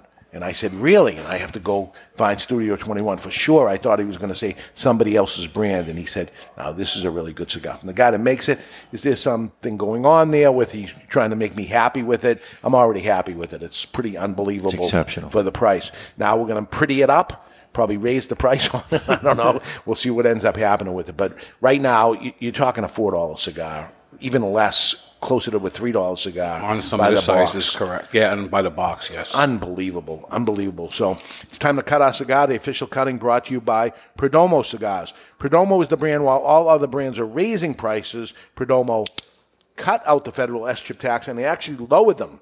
Perdomo Cigars, they stand for quality, tradition, and excellence. Excellence. In the cold drawer, lightly salted sunflower seeds. Lightly salted. I'd like to object. Of course you would. It's part of your charm. He's not cutting the cigar with us. He's cutting it early. So he gets a jump start on the cold draw. Well, he does that on purpose. And then when I go to light the cigar, he's quiet and doesn't talk. What are you saying? He nailed the cold draw then? Yeah. The lightly salted part is what did it. Yeah. If he just said sunflower seeds, I wouldn't have given it to him. But in the shell, or you take them out of the shell and you eat them? Well, usually you put like a handful in your mouth and you just break them as you go and you spit the shell out. Yeah. I used to like to eat the whole shell, and then I found out it's bad news. You heard the Nick Perdomo Yes, story? I did. Nick, sometime if you see Nick Perdomo. By the way, Nick Perdomo is going to be up here Wednesday visiting Two Guys Smoke Shop, and he is going to partake in the Ash Holes podcast. So he's going to jump in for a little while. That's the first of the round 2 of the blind taste test. So he'll be smoking somebody else's cigar or possibly his own. Which will be I don't see Nick Perdomo smoking someone else's cigar. I think he brings his own up and says, you guys keep those. Yeah? That's my prediction. All right. We'll see. Janine, don't tell him. I know you're listening. Here we go. There's no need to tell him that. All right, let's light her up. We're going to light our cigar today with the Vertigo Cyclone. This is the original one that brought them to the game. It does feature the patented Vertigo big-ass tank. It's got 3 jets. You flip the top, easy strike. You get an easy adjustment at the bottom. It's the Vertigo Cyclone retailing for $12.99. So, Jason, I'm going to show you the right way to light a cigar. Please. All right, so I'm going to hit it in the center of it, we're using jet lighters here, the Vertigo jet lighter, hitting into the center and up, as you see there, and then I'm turning the cigar. So what I'm trying not to do is to burn the outside wrapper. And by hitting the center and up, it's not going to roll underneath of it. I'm at a 45-degree angle. I'm turning it, and you see I'm toasting it all around. Once it's all toasty, which it is, I draw it, bring it to my lips, and staying away from the flame, I draw the flame into it. And we don't scorch the cigar. So to end up picking up some of these subtleties that we pick up that other people say that it doesn't exist, we're doing it by not scorching the wrapper and drawing in the scorch taste into the cigar, and the scorch taste will overpower all those subtleties that happen. So we have no subtleties. We have subtleties because we didn't scorch it. So the first taste that I get is freshly baked bread at your grandmother's house, at a farm, not the packaged stuff you get in the store, where the butter has been melted into the toast. So you're taking freshly baked bread, you're toasting it, loading it up with butter. Are you getting any? That's what I get. Any sweetness off it? A hint. Yeah, a hint of raisin-y, a little bit. Yeah. I thought we said we weren't playing any of this crap while Jason was here. Jason likes that one. I played less than normal. We need a couple of drops like that maybe you'll send us something that you'll invent a flavor note song. I'll get some samples to you. Have you wrote a song? Oh, many. Yeah? Yeah, but the beginning part of my career was all writing for an original band, and then I got into professional writing, so writing for other artists, and then I would go to Nashville and Los Angeles and do that, and that definitely wasn't for me. No? I mean, it was not. I mean, that's a whole different game. When it's like factory writing. So we went to a writing partner and myself went to Nashville, and we worked with people that had written major country hits, and they were just they bang them out. They're getting them out in 30 minutes, and it was just very, very much a formula that they were following. Yeah, which is a talent in itself. But for me, I couldn't do that. Yeah, look at how the Motown people did it, right? It was just a formula of the same people doing it next thing. Bang, bang, bang, bang. Exactly. And I just found that wasn't for me. I did that for about 2 or 3 years. And I just I like having control of the situation, like my own destiny. And what I found is we would write these great songs, and it would be somebody else's decision on whether it would get released or not. Whereas you think, oh my gosh, this is great, this is the best song I've ever written, and you take it to a publisher and be like, yeah, it's okay. Yeah. And they might have been having a bad day, So you have, and because you would take the same song to another publisher and like, this is awesome, and then you could take that same song back to the original person and be like, oh wow, this is a great song. Well, you heard it a week ago and you turned it down. Right. I didn't like that lack of control, and it just wasn't the style. And it's so personal to you. It's your baby. Right. You wrote it. You put so much into it. The same thing happens with cigar manufacturers. It's very tough. And part of the thing that happens to me, I go down to the factories and they say, oh, I've been waiting for you. I want you to try this cigar. What do you think? And it's their baby. And for them to say that to you is, they're all proud of this thing. Yeah, they're looking for your seal of approval. And the problem I have with that is I'm not going to say to them, wow, this is fantastic, because now they're going to go to the next step and they're going to invest lots and lots of money in it. Mm-hmm. So why don't you tell me that it wasn't all that great? And that's where it comes into, and I go, it's okay, or whatever, and they go, okay, and now they're mad at me or whatever, but I don't want you to go invest a whole bunch of money, and then I'll question them. Who do you think the customer is for this? And so, everybody's going to like this. Well, let me tell you, everybody's not going to like this because this, and I just want to say it, and so maybe don't ask me because I feel like I got to tell you the truth of it. They're looking at the song and say, can I sell this thing? Right. Is people going to buy this record? Is it going to be popular pop, right? Is it going to happen? And they know whether it can or not. Believe me, a lot of people turned down Elvis Presley years early. Same thing with the Beatles, and even though you hate them, I didn't say that. I get a lot of hate mail for that. Yeah. Do not hate the Beatles. Right. I just prefer Led Zeppelin or the Rolling Stones. Right. Sliding back to the cigar, Wayne in the chat room says the cigar reminds him of a Pop-Tart. A Pop-Tart? Have you ever put butter on a Pop-Tart? It's so freaking good. Have you ever put butter on a Pop-Tart? wish I could do that. I play anything. You can play anything. A commercial's playing on TV, you play the commercial. It doesn't matter what it is. You hear it. If you know it, you can do it. At this point. Do you? At this point, yeah. Do you name your guitars? I personally do not. I know many players that do, and there are many famous people that do. To me, I just when I'm picking out a guitar, it's first and foremost, what does it look like? It has to inspire me. And then what does it feel like? And then third, what does it sound like? You asked earlier about, how much does the gear as opposed to the technique make the player? The sound of the instrument is really like third tier for me. I have to want to play it, which is going to make it sound good. Right. But there are great looking guitars that don't play good. They're super expensive guitars that are okay. It's just like cigars, right? You might have a $25 cigar and it's okay, and then you have something like this, which is we say $5 or something like that, and a comfortable chair. And nice. He is a listener. Yes. He is we haven't done that in years. And the cigar that's a little bit cheaper tastes better. So the guitars work the same way. I mean, I have a guitar that's cost me like $700, and it plays way better than many like $1,400 guitars that I play. When you get a new guitar, and I know you don't name them, but let's call them Lucille because that's my favorite one. Is there some kind of warm-up that someone should do prior to fingering their Lucille for the first time? I'll let Barry take that. Is there any need of that? You want to go nice and slow? He's been waiting all day for that one to throw that in. How embarrassing. My apologies in advance. And then you want to end with a counterclockwise swirl. Hey, that was my move. So we're here at the Studio 21 Podcast Cafe celebrating our first year. Ed Sullivan, now the producer of all the podcasts here, Ed. Quickly, who are the podcasters that are podcasting? All but one. Mr. Jonathan usually does the writer's block. Yeah, correct. Because his wife is one of the ladies that are on that show. Yeah, I mean, that's a great show. That it's sort of their journey in writing. A couple of them, I think your wife published a book. She's got two published, but she talked about one that she was in the process of publishing. So I think it's very interesting.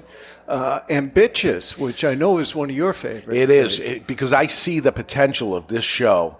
Not for me, but for other people out there. This thing's going to be a big deal. Katie Boyd is her name. Hosted by Katie MF Boyd. Yeah, MF, you'll figure out what that is when she intros the show.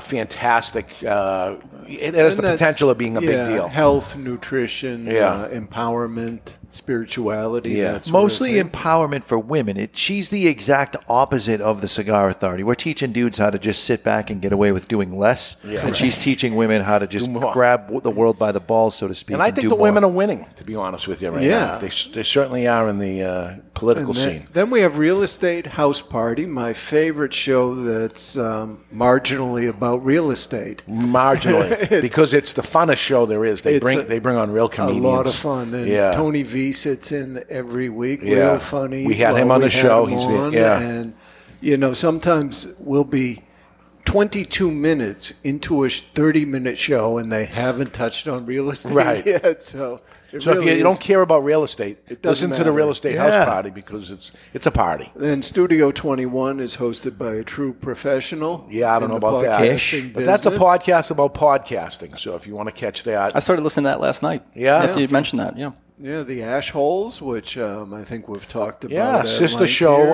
of the Cigar Authority, I'd say, comfortably saying. I've never been on the show, but Barry has been on the show, Jonathan's been on the show, Ed Sullivan's been on the show. I haven't been on the show. I haven't been asked. You haven't been invited. Yeah. I'm sure that's the reason why you haven't been on the show. And then Pit Life Barbecue is a fairly new one. And we tested the food last night. I had such high expectations for their food, and I was blown away. Great food. Messy Mike and Johnny Mags. Yeah. I can't believe that guy allows regular people to talk to him. He's a god when it comes to barbecue. Very good. Easy Money New England. And Jonathan, what do we like to say? There is no such thing as easy money. Correct. And so that's hosted by Brian D'Amico, who started that on the radio, I think. Yes, and he was here for the 1 year ago opening day during the podcast what was it, the International Podcast Day, that we did a bunch of podcasts. He was there. We didn't get invited back to that? We did not. I didn't hear from them at all. Huh. Well, the next show Here we then go. is Political TNT, brother versus sister. So we've got a Democrat and a Republican screaming at each other. This is the loudest show by far. I mean, You're riding the board, you know. Riding the board for the whole show. It's like watching Thanksgiving at my house every week. And they also, Tom and Nancy Troy, do the Don't Do It Yourself podcast where they go through, it's contractor referral. Yes, and they yell at each other far less on that show. Yeah. So there's somebody doing 2 podcasts, which is pretty great. Paying attention, Tom Duggan Political. also came from the radio, came Yeah. over to podcasting. Yeah, political, mostly local, but he goes national too, especially lately with politics have been going. And one of my favorites, because I get something to eat every week, is the Snack Authority. There we go, which is me and Ed Sullivan put that together as a part of the Studio 21 Podcast Cafe, trying to help people doing a podcast and hearing all the I can't do it because, I don't think it's going to work because. We put the show at that Snack Authority together on that Studio 21 Podcast Cafe show of what can we possibly do to see if we can do something else. And here we are. We're up and running. We'll see if we can build it and monetize it and turn it into a business. And if we can't, I got to eat chocolate cupcakes this morning. There we go. As I did. For breakfast. 3 different kinds. It was fantastic. Can't be all bad. And, one of my favorites, there's this one called the Cigar Authority. There we go. And I think next month I'm 1 year on the show. You're on 1 year. Okay. Nice. Which is marginally about cigars. We should have marginally. And next week we are on episode 444. Oh, that must mean something. Ed Sullivan, I think you should make a carrot cake of some kind. Oh, you like the carrot cake? Yeah, we don't have to bring it on the show. Just make me a carrot cake. Oh, maybe that is not next week. That's the following week. So, but bring the carrot cake anyway. Jonathan, Yes. I don't actually have an oven. Oh, that's right. With the kitchen renovation going on. Yeah. That's a lame excuse. Bring all the stuff you need to make it. We'll make it in the oven back here. All right, it's quite simple. I'll show you so I never have to make it again. Oh, great. Well, you teach a man to fish. And Can you do carrot cake without that kind of frosting that's on it? I don't like that. It's a cream cheese frosting. I'm not into it. It's good. No one asked you if you wanted to eat Try something different. Do like Jonathan does and take the carrot cake and then turn it And into put something. chocolate frosting frosting on or it or something. something? Yeah. All right. Well, let's do German chocolate cake if we're going to mess around Oh. with chocolate. I made that, right? Did Yeah. I give you one of those? That was great. Oh, all right, good. And, then my only other point for underrated guitarist, Glenn Campbell. Feel you on that. Ah. Yep. Feel you on that. Exceptional. Really? Well, Exceptional. he was part of the Wrecking Crew, which were studio musicians. There was a woman, Carol Kay, I think her name is, and they were phenomenal. So they I played. see him as a strummer or something, not so much into. Oh, no. They played a good Nasty. portion of the Beach Boys stuff as studio musicians. The Beach Boys were another one of those bands. That didn't have enough musicians to. You know who else get is a quorum. really, really good that you wouldn't expect? And going to our theme this year at the anniversary party is Jerry Reed, another underrated guitarist. Yeah, those are picking and grooving, whatever they call. What do they call that country thing? Picking. Oh, finger picking? Yeah. Or chicken picking, you're talking about. Yeah. Yeah, you'd be surprised. You if do any chicken picking? I do not. That is not my world. All right. One of the trips in Nashville, I got invited to a party, and I was telling somebody this last night. There was like this warehouse, and there were different like areas of the warehouse, and there was jams going on, and they were playing bluegrass music. I was like, don't even put a guitar in my hands. I'm not even going to go. Really? They were so good. Yeah. That was Really? Yeah, very. I don't very- see it because you jumped in so easily last night with the different stuff people were playing and killed it. I just wouldn't expect you'd shy away from that. I had never played that genre of music, and because I grew up blues and rock and roll and funk, but to see these guys do this was How do you feel about George amazing. Clinton? Speaking of funk, Oh, I love all that stuff. I mean, Great. So is there a band out there, somebody new, that's great, that, say we were buying a stock into a company, into a band or something, these people are going to be something someday, or should be? well, again, the music industry right now is so different, and I think that is a good thing and a bad thing. It's a good thing because it's bringing a lot of artistry back. So people are getting into it because they're really passionate about playing music. And that's good because for a while there was people that were passionate about music, but they really were just trying to... Well, they couldn't be heard also. So now there's social media and they can be heard somehow. Yeah. A lot of people are talking about this band Greta Van Fleet, they have a 70s Zeppelin sound. Yeah, exactly. And I get asked what I think about them all the time. For me, it's so challenging to hear a new artist and not hear their influence. So most of the artists that come out, I can hear who they're influenced by, and I would just much rather listen to the original artist. You know what? I'll say the same as cigars were coming booming in. It would be the same thing that somebody would come out with a cigar, and I'd look at it, I'd smoke the cigar, and this is trying to be Padron, this is trying to be Fuente, this is trying to be Davidoff, this is trying to be whatever, and it's hard for somebody to break in and say this is different than everything else I've heard.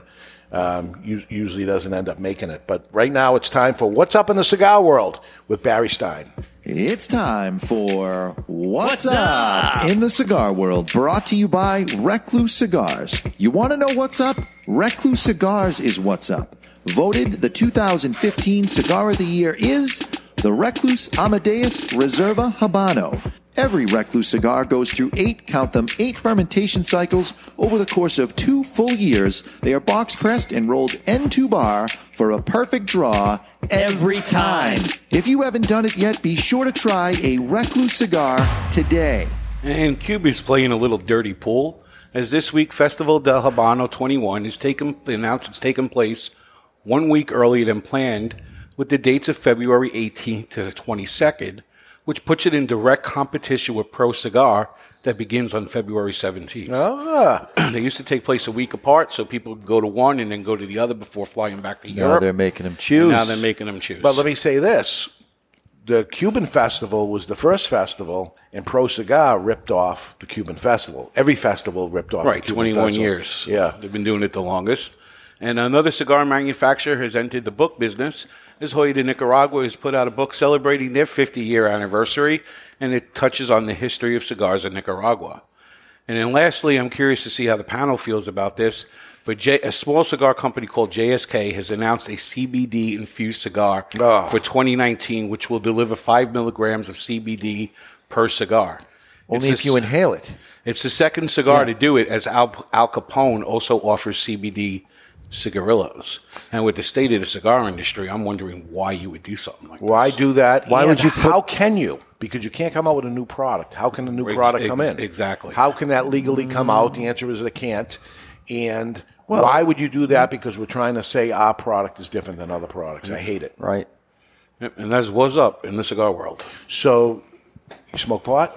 Yep. You do? Mm-hmm.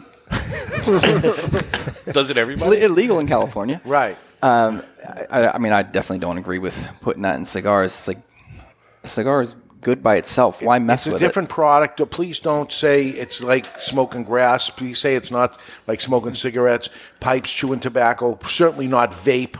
It's a different product altogether, and I want to leave it that way. It should be separated as its own category, and it is in one state in the whole country, New Hampshire. It's the only state that says it's different. We got to get that to happen in the rest of the country because it's a different product. It's a whole show. But speaking of shows, next week, October 6th, the Conspiracy 2018 episode. It's that time again where we get ourselves in trouble, and I have to hear from the manufacturers after, why did you include me or why did you not include me? They yell at me either way. I might have to take next week off. We could set up a backdrop, kind of like a Jeopardy set, and maybe pull stuff off. We could.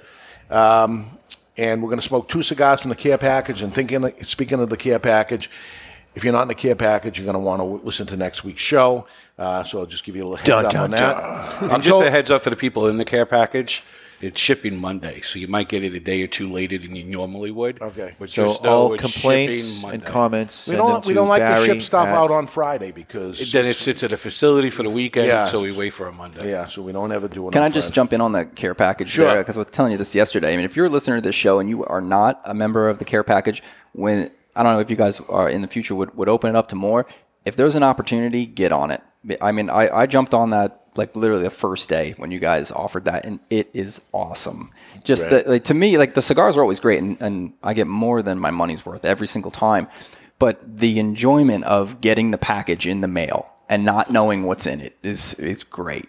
So if you're not doing that, you should definitely do that. Yeah, let's see what I got. I've heard of these, and here it is. And what it is. Good.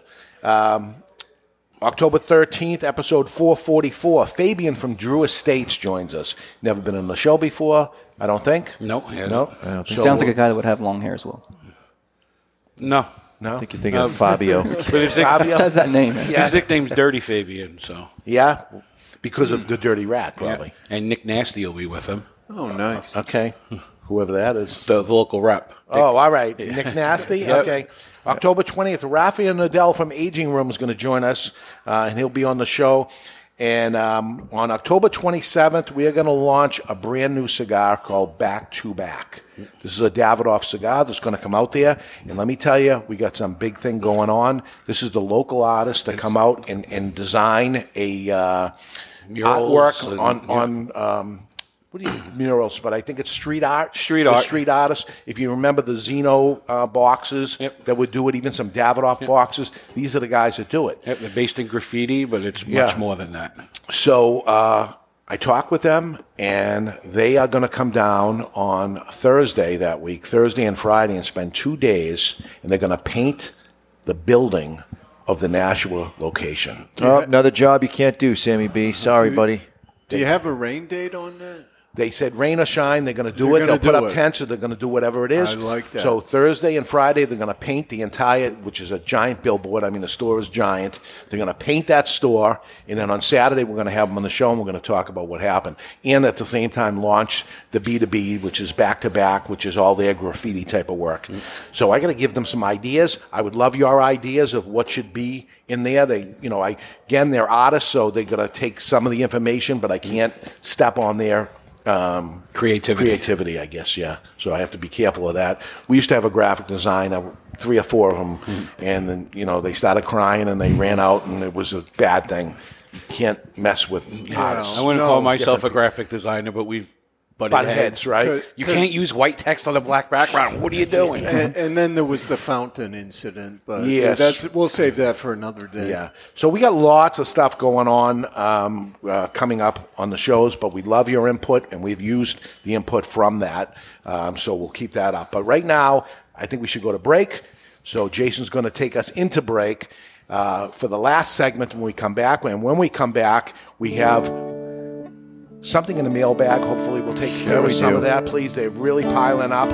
We got a crazy story from Barry in the asylum. We got a classic 3-way that I think Jason's going to nail. I made this just for him. We're live from Studio 21 Podcast Cafe, celebrating the 1-year anniversary here. And you're listening to the Cigar Authority on the United Podcast Network.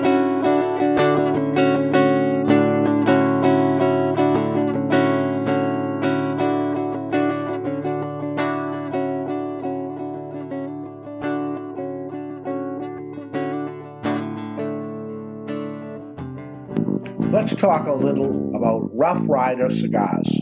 So here is where the motorcycle culture meets Cigar Nation. This badass-looking cigar uses the name Rough, but delivers a smooth as silk ride each and every time. Even before lighting one, you can't help but notice its sweet like honey flavor. Smooth and creamy, resembling slightly sweetened butter. Outstanding. The Rough Rider cigar is so beautiful in so many ways. We're talking a premium cigar, imported, long filler cigar, but wait till you hear the price. Every cigar is in the $3 price range. That's right. Even the Churchill in the 6x60, every cigar is in the $3 price range. Rough Rider cigars. So there's nothing rough about Rough Rider except the name. Rough Rider cigars. The following message is brought to you by Drew Estate. Drew Estate, the rebirth of cigars in the new Drew Diplomat app. Join me, Barry Stein, from the Cigar Authority on Drew Diplomat. As you know, I am quite partial to Liga Privada number 9 from Drew Estate. So join me for a Liga and share your experience with Drew Estate. And while you're at it, don't forget to check into Two Guys Smoke Shop on the Drew Diplomat app. Drew Diplomat is now available for the iPhone and Android. To learn more about Drew Diplomat, visit drewdiplomat.com. That's drewdiplomat.com. You must be at least 21 years of age or older and a resident of the United States, including D.C. To be eligible for membership in this program, other terms and conditions apply. Surgeon General warning, cigars are not a safe alternative to cigarettes. Since 1903, when La Aurora Cigars first opened their doors as the first cigar factory of the Dominican Republic, they have defined Dominican cigar manufacturing. Now, La Aurora continues that innovation with La Aurora Dominican DNA, featuring an exceptional blend whose soul is the Andullo. La Aurora pays tribute to the oldest Dominican tobacco process with a cigar that features tobacco that is part of their heritage and their DNA. The La Aurora DNA features this hard-to-work tobacco that brings the unique characteristics of strength, inspiring aroma, and sweetness that creates an exceptional smoking experience that only La Aurora can bring you. Experience La Aurora Dominican DNA with its Cibao Valley Dominican wrapper, an authentic Cameron binder from Africa with fillers from the Dominican Republic, Pennsylvania, Nicaragua, and Andullo. Available at top retailers like twoguyscigars.com and is distributed in the United States by Miami Cigar & Company. It's time to light that cigar and stay tuned. Ooh. The Cigar Authority will be right back on the United Podcast Network. Jose Dominguez, Jose Dominguez, Jose Dominguez. What the hell are you doing? I'm writing a commercial for Jose Dominguez. Well, what you should be doing is talking about how good they are. That Jose Dominguez makes millions of cigars for other people, but saves the best tobaccos and the best blend for his namesake, Jose Dominguez. Not singing a song, if that's what you think you're doing. What I am doing is creating what is known as a donut. Hey, nobody's going to take away your donuts. No, a donut in a commercial is when it starts with a jingle and then the information comes in and then ends with the song again. The information is the filling of the donut. Why does everything you talk about have to center around food and usually donuts? I don't know. Listen, Jose Dominguez cigars come in 4 great sizes and 2 wrappers. The mild, buttery, smooth, natural, and the slightly bolder Maduro. And every cigar is about $5. You know as well as I do, Dave, Jose Dominguez is no $5 cigar. It's worth so much more. It's a sensational value. Okay, here's the end of the donut. You ready? Jose Dominguez. Jose Dominguez. A legendary brand opens a new chapter in its storied history with the H. Upman by A.J. Fernandez. The nearly 175-year-old H. Upman brand, in collaboration with storied cigar maker A.J. Fernandez, bring a medium to full-bodied, sweetly balanced, and yet complex smoking experience. Boasting an Ecuador Sumatra wrapper, this cigar produces incredible aromas and nuances of sweet spices. Today, almost 175 years later, the legacy of H. Upman lives on a brand new take on an age-old brand. Handcrafted in Esteli, Nicaragua by cigar master A.J. Fernandez. Available in 4 sizes, priced under $9. A legendary brand opens a new chapter in its storied history with the H. Upman by A.J. Fernandez.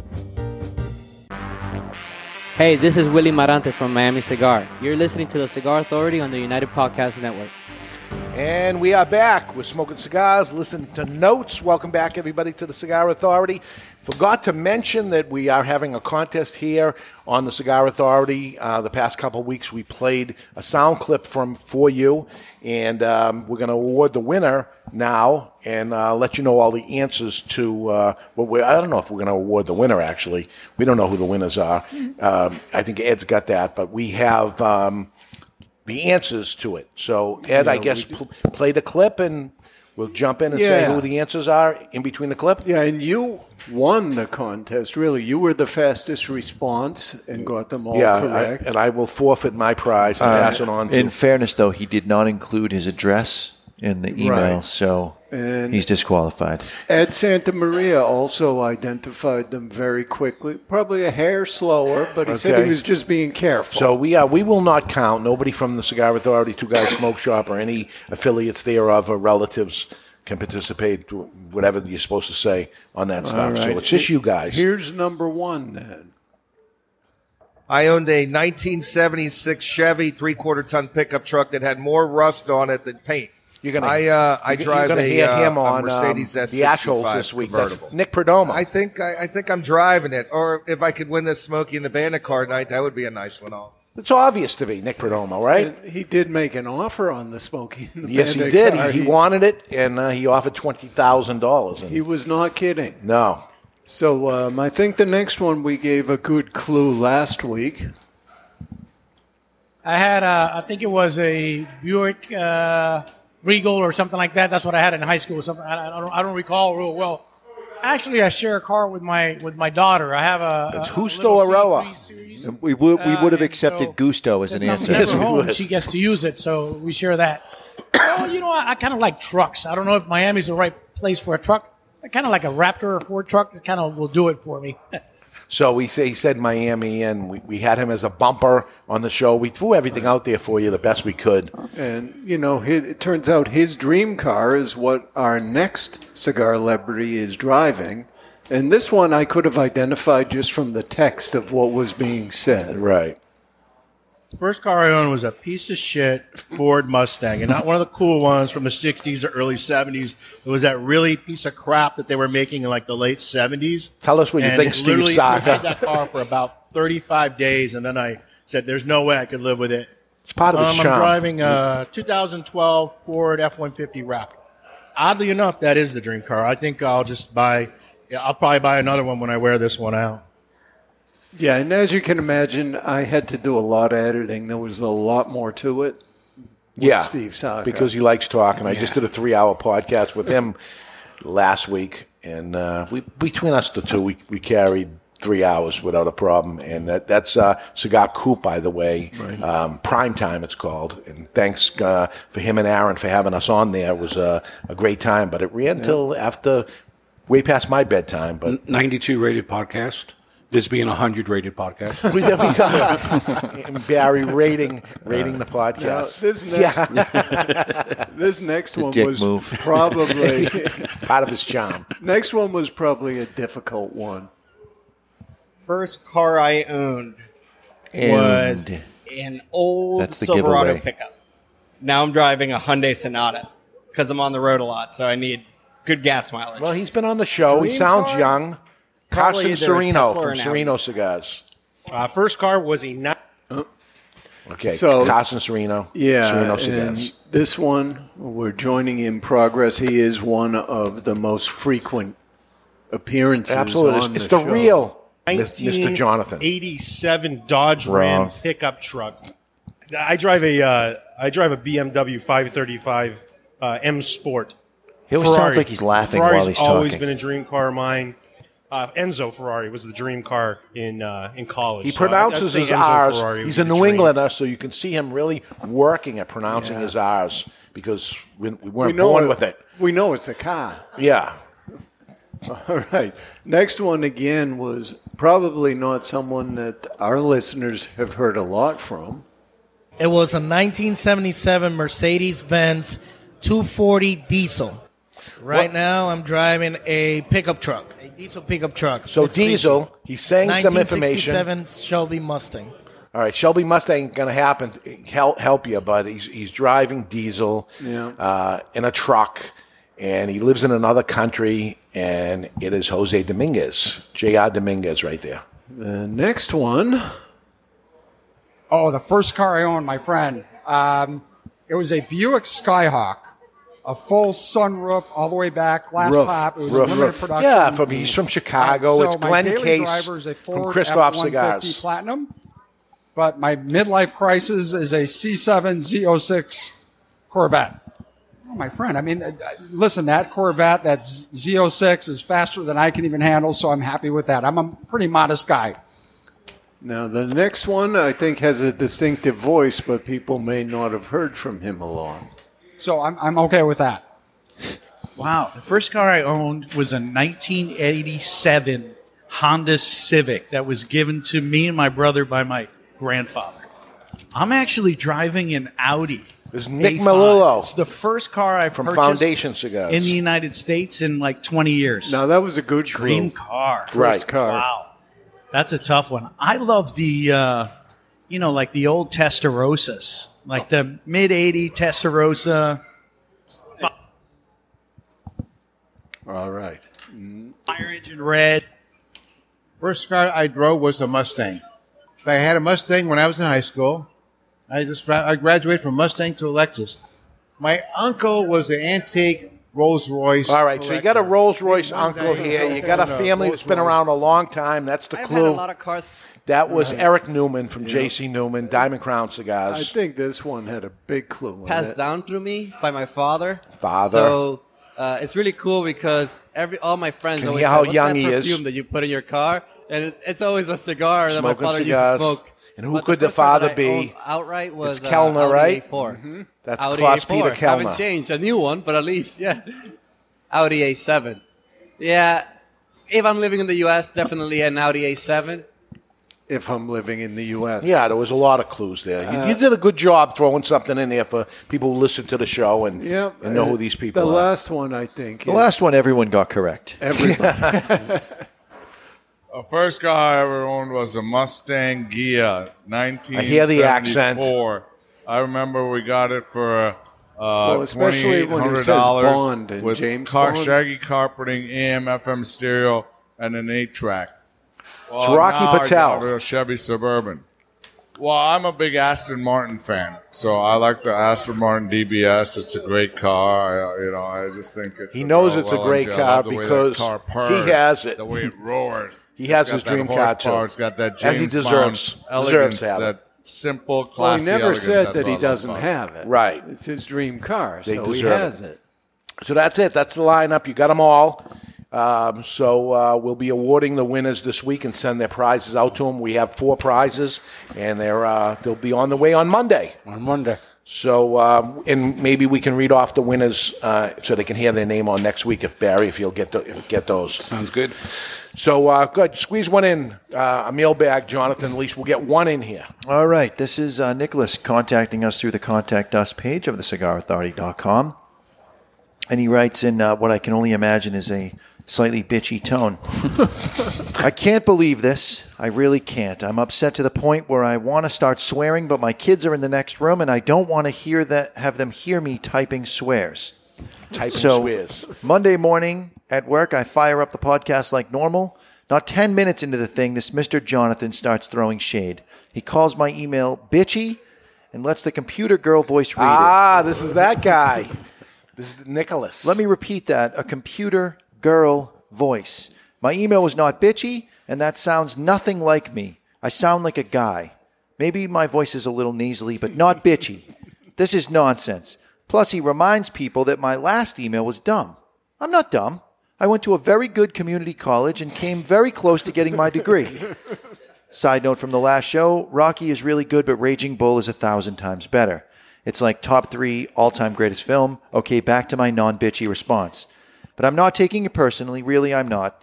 You know what the sad part is? I wanted to write in with another really good idea for a show segment. Also, my wife had this theory about ugly cigar smokers I wanted you guys to disprove, but instead I'm responding to this mess. Look, Dave, I don't want to be this guy, but I was strongly considering buying a cigar from the website around Christmas time. A $10 cigar, Dave. Not a cheap one, and not just this Christmas. I probably would have made it an annual thing, but you let this Mr. J run wild, and maybe I have to reconsider.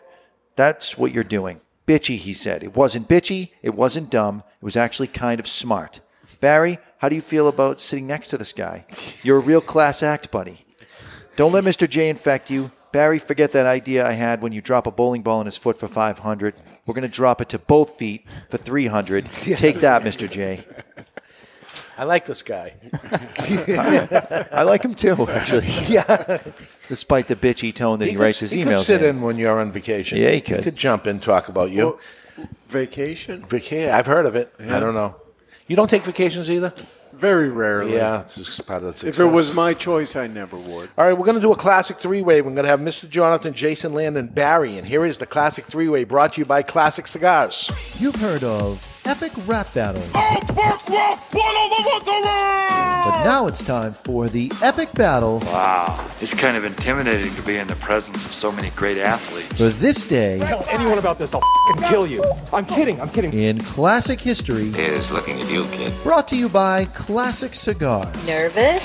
Yes. All Classic Cigars are handmade and imported from the Dominican Republic, and every cigar is priced under, get this, under $3 per cigar. You like that, baby? Let him know where that came from, yeah! Choose any blend, including the Classic Connecticut for its mild and smooth taste, the Classic Maduro for its bold and spicy flavor, or the Classic Cuban for its sweet sun-grown and nutty overtones. That's undertones, you idiot! Whichever Classic you choose, it's a Classic Cigar. Available at twoguyscigars.com. That's twoguyscigars.com.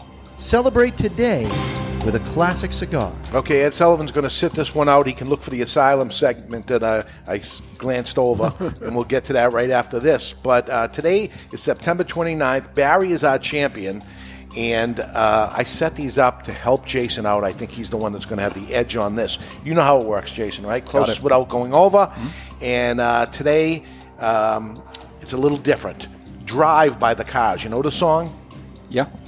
No. It peaked at number 3. And Let's Go Crazy by Prince and the Revolution peaked at number 1 today. What year? So we're talking about the songs Drive by the Cars, Boston band, and Let's Go Crazy by Prince and the Revolution peaked at number 1 today. What year, Barry Stein? 1986. 86, he says. 83. 83. I'm going 82. 82. And Mr. Jonathan will take the point at 83. It's 84. 84, Mr. Jonathan gets 1 point, and it goes over to Mr. Jonathan.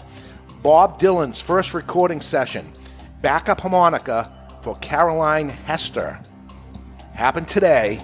What year? Bob Dylan's first recording session. He played backup harmonica for Caroline Hester.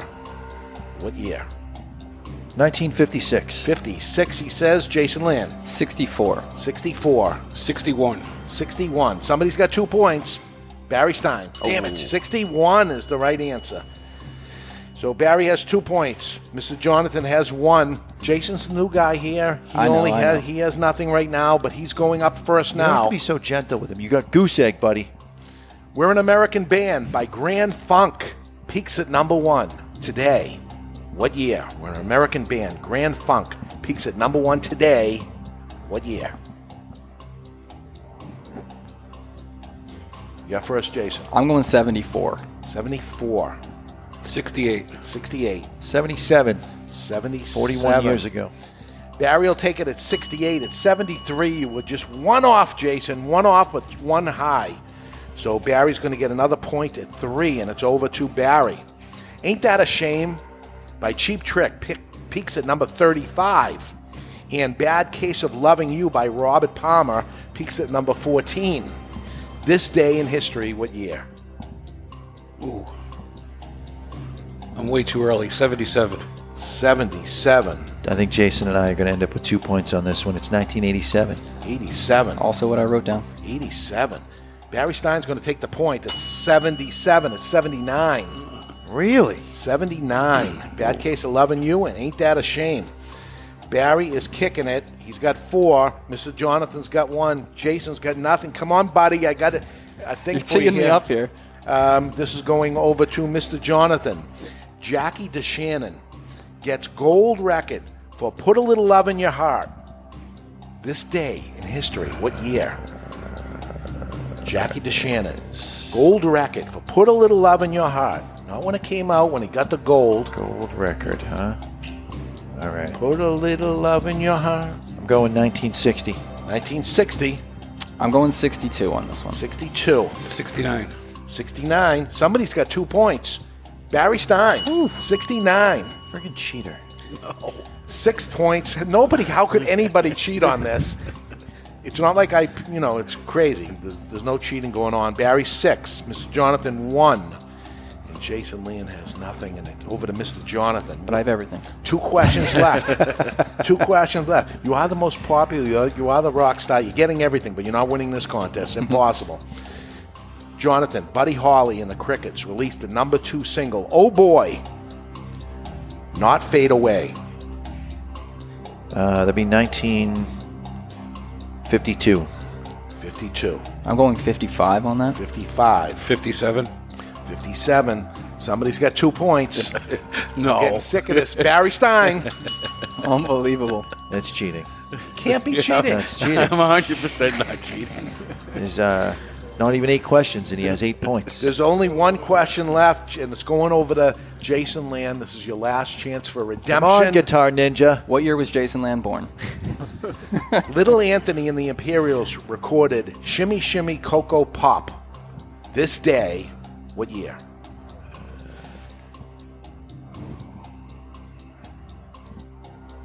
Am I up? Yep. I'm going 53. 53. Jason was born in 1981, and it's 1964. 64. Wow. 1953. Well, you did say 37, so just did a little math. He had to write it down, though. Come on, Mr. Jonathan. I give me said that. 1953. 53. Oh, you said the same thing Correct. as Jason did? Yeah. Well, both of you get a point, thank God. All right. It's 1959. I still kicked your ass. It's fine. 8-2-1. Barry Stein is our champion. It's something a little different anyway, this classic day. Dave, it's like all game shows. It seems so easy at home. Yes, it does. You must listen to it and say, oh, I got that. What's the matter with these guys? I'm running the table at home. I'm the champion. Really? I'm the champion in my backyard. There we go. That's how it works. But see, the rules are different. I can go over or under. Doesn't matter. I get a point either way. If I said those songs, you could say what key they are in? No, if I heard them. But not I just could get remembering them. Yeah, not just remembering Okay. them. Yeah. Right now it's time to take a peek into the asylum from our friends at Asylum Cigars. They're coming to take me away, ha-ha. They're coming to take me away, ho-ho, hee-hee, ha-ha. To the funny farm where life is beautiful all the time. And I'll be happy to see those nice young men in their clean white coats. And they're coming to take me away, ha-ha. It's time for news from the Insane Asylum. Odd and sometimes historic news stories that are too insane to be true, or are they? Brought to you by Asylum Cigars. Take no prisoners. Asylum Cigars are truly flavorful, medium-bodied Nicaraguan cigars with sizes ranging from 4x44 to the absolutely insane 8x80 Asylum Cigars. An Indiana man was taken to jail after allegedly pistol whipping his longtime friend during an argument over a song. The song in question was sung by the artist Bruno Mars, and the man will now need some 24-karat magic to keep himself out of jail. Oh, my God. Now he will find himself locked out of heaven, where some other prisoner might tell him he wants to marry you, or at least uptown funk him up. On another note, the pistol used was a .38 Special, which ended the evening of Rockin' in the Night, and that's not only insane, it's Asylum. Look at you putting all these things. You did. We're all trying to make this this whole thing connect anyway. Yeah. We're smoking the Studio 21. We didn't talk a lot about cigars, but we're smoking the Studio 21 cigar. What do you think? What do you think of it overall? It's butter on a Pop-Tart. There we go. 100%. Like, no question. It's just butter on a Pop-Tart. Yeah. It's very... little doughy, a little sweet. I'll give you a the little dough. creamy. There's a dry component, though. That's why I'm not ascribing to the butter. Well, you didn't get the butter over the whole Pop-Tart. You got that corner that has no butter. Yeah. This is there's a little lemongrass in there, kind of a very, very subtle citrusy component, but without being an actual citrus fruit. I'm going to call that an octave D right over there. Nice. Yeah. Dumbass. If you would have, that would be D sharp. Yeah. If you were to play this song, would it have a certain sound to it? What does this sound like? We'll go with the citrus, and we'll play up really high. Studio 21. So like Tito Jackson. Yeah. It's a little Tito Jackson-ish. It made me want to drink some Sunny D. Yeah, it sounds like Sunny citrus to you? Delight, yeah. All right. It's a very good cigar. All right, that's it. Jason, thank you for coming on my here. pleasure. Thank you My for pleasure. listening to the Cigar Authority. It's great to have you here. You killed it last night. I Thank think you. this is something, if you hear of Jason ever doing this somewhere else, you're a cigar smoker, and you say, I'm not into guitars and things like that. Doesn't matter. Doesn't Worth matter. it. Go there. It's an experience you have never experienced before. I'd love to do it. People were saying, well, do this every Friday, but you live a long way away. But they were saying, do this every Friday. It would be a great thing to have every single week. Yeah, it was Jam fun. session like that. It was awesome. Thank you so much. Next week, a surprise to our listeners not in the care package. And it's our Crystal Ball conspiracy episode that we do every year. It's going to get us in trouble, but we're going to do it anyway. It's part of our charm. We got a few surprises up our sleeves, and we'll talk about that next week, too. You've been listening to The Cigar Authority on the United Podcast Network. And I'm sure you've learned something. Play us this out week. here, Jason. But always remember to keep the lit end off your guitar.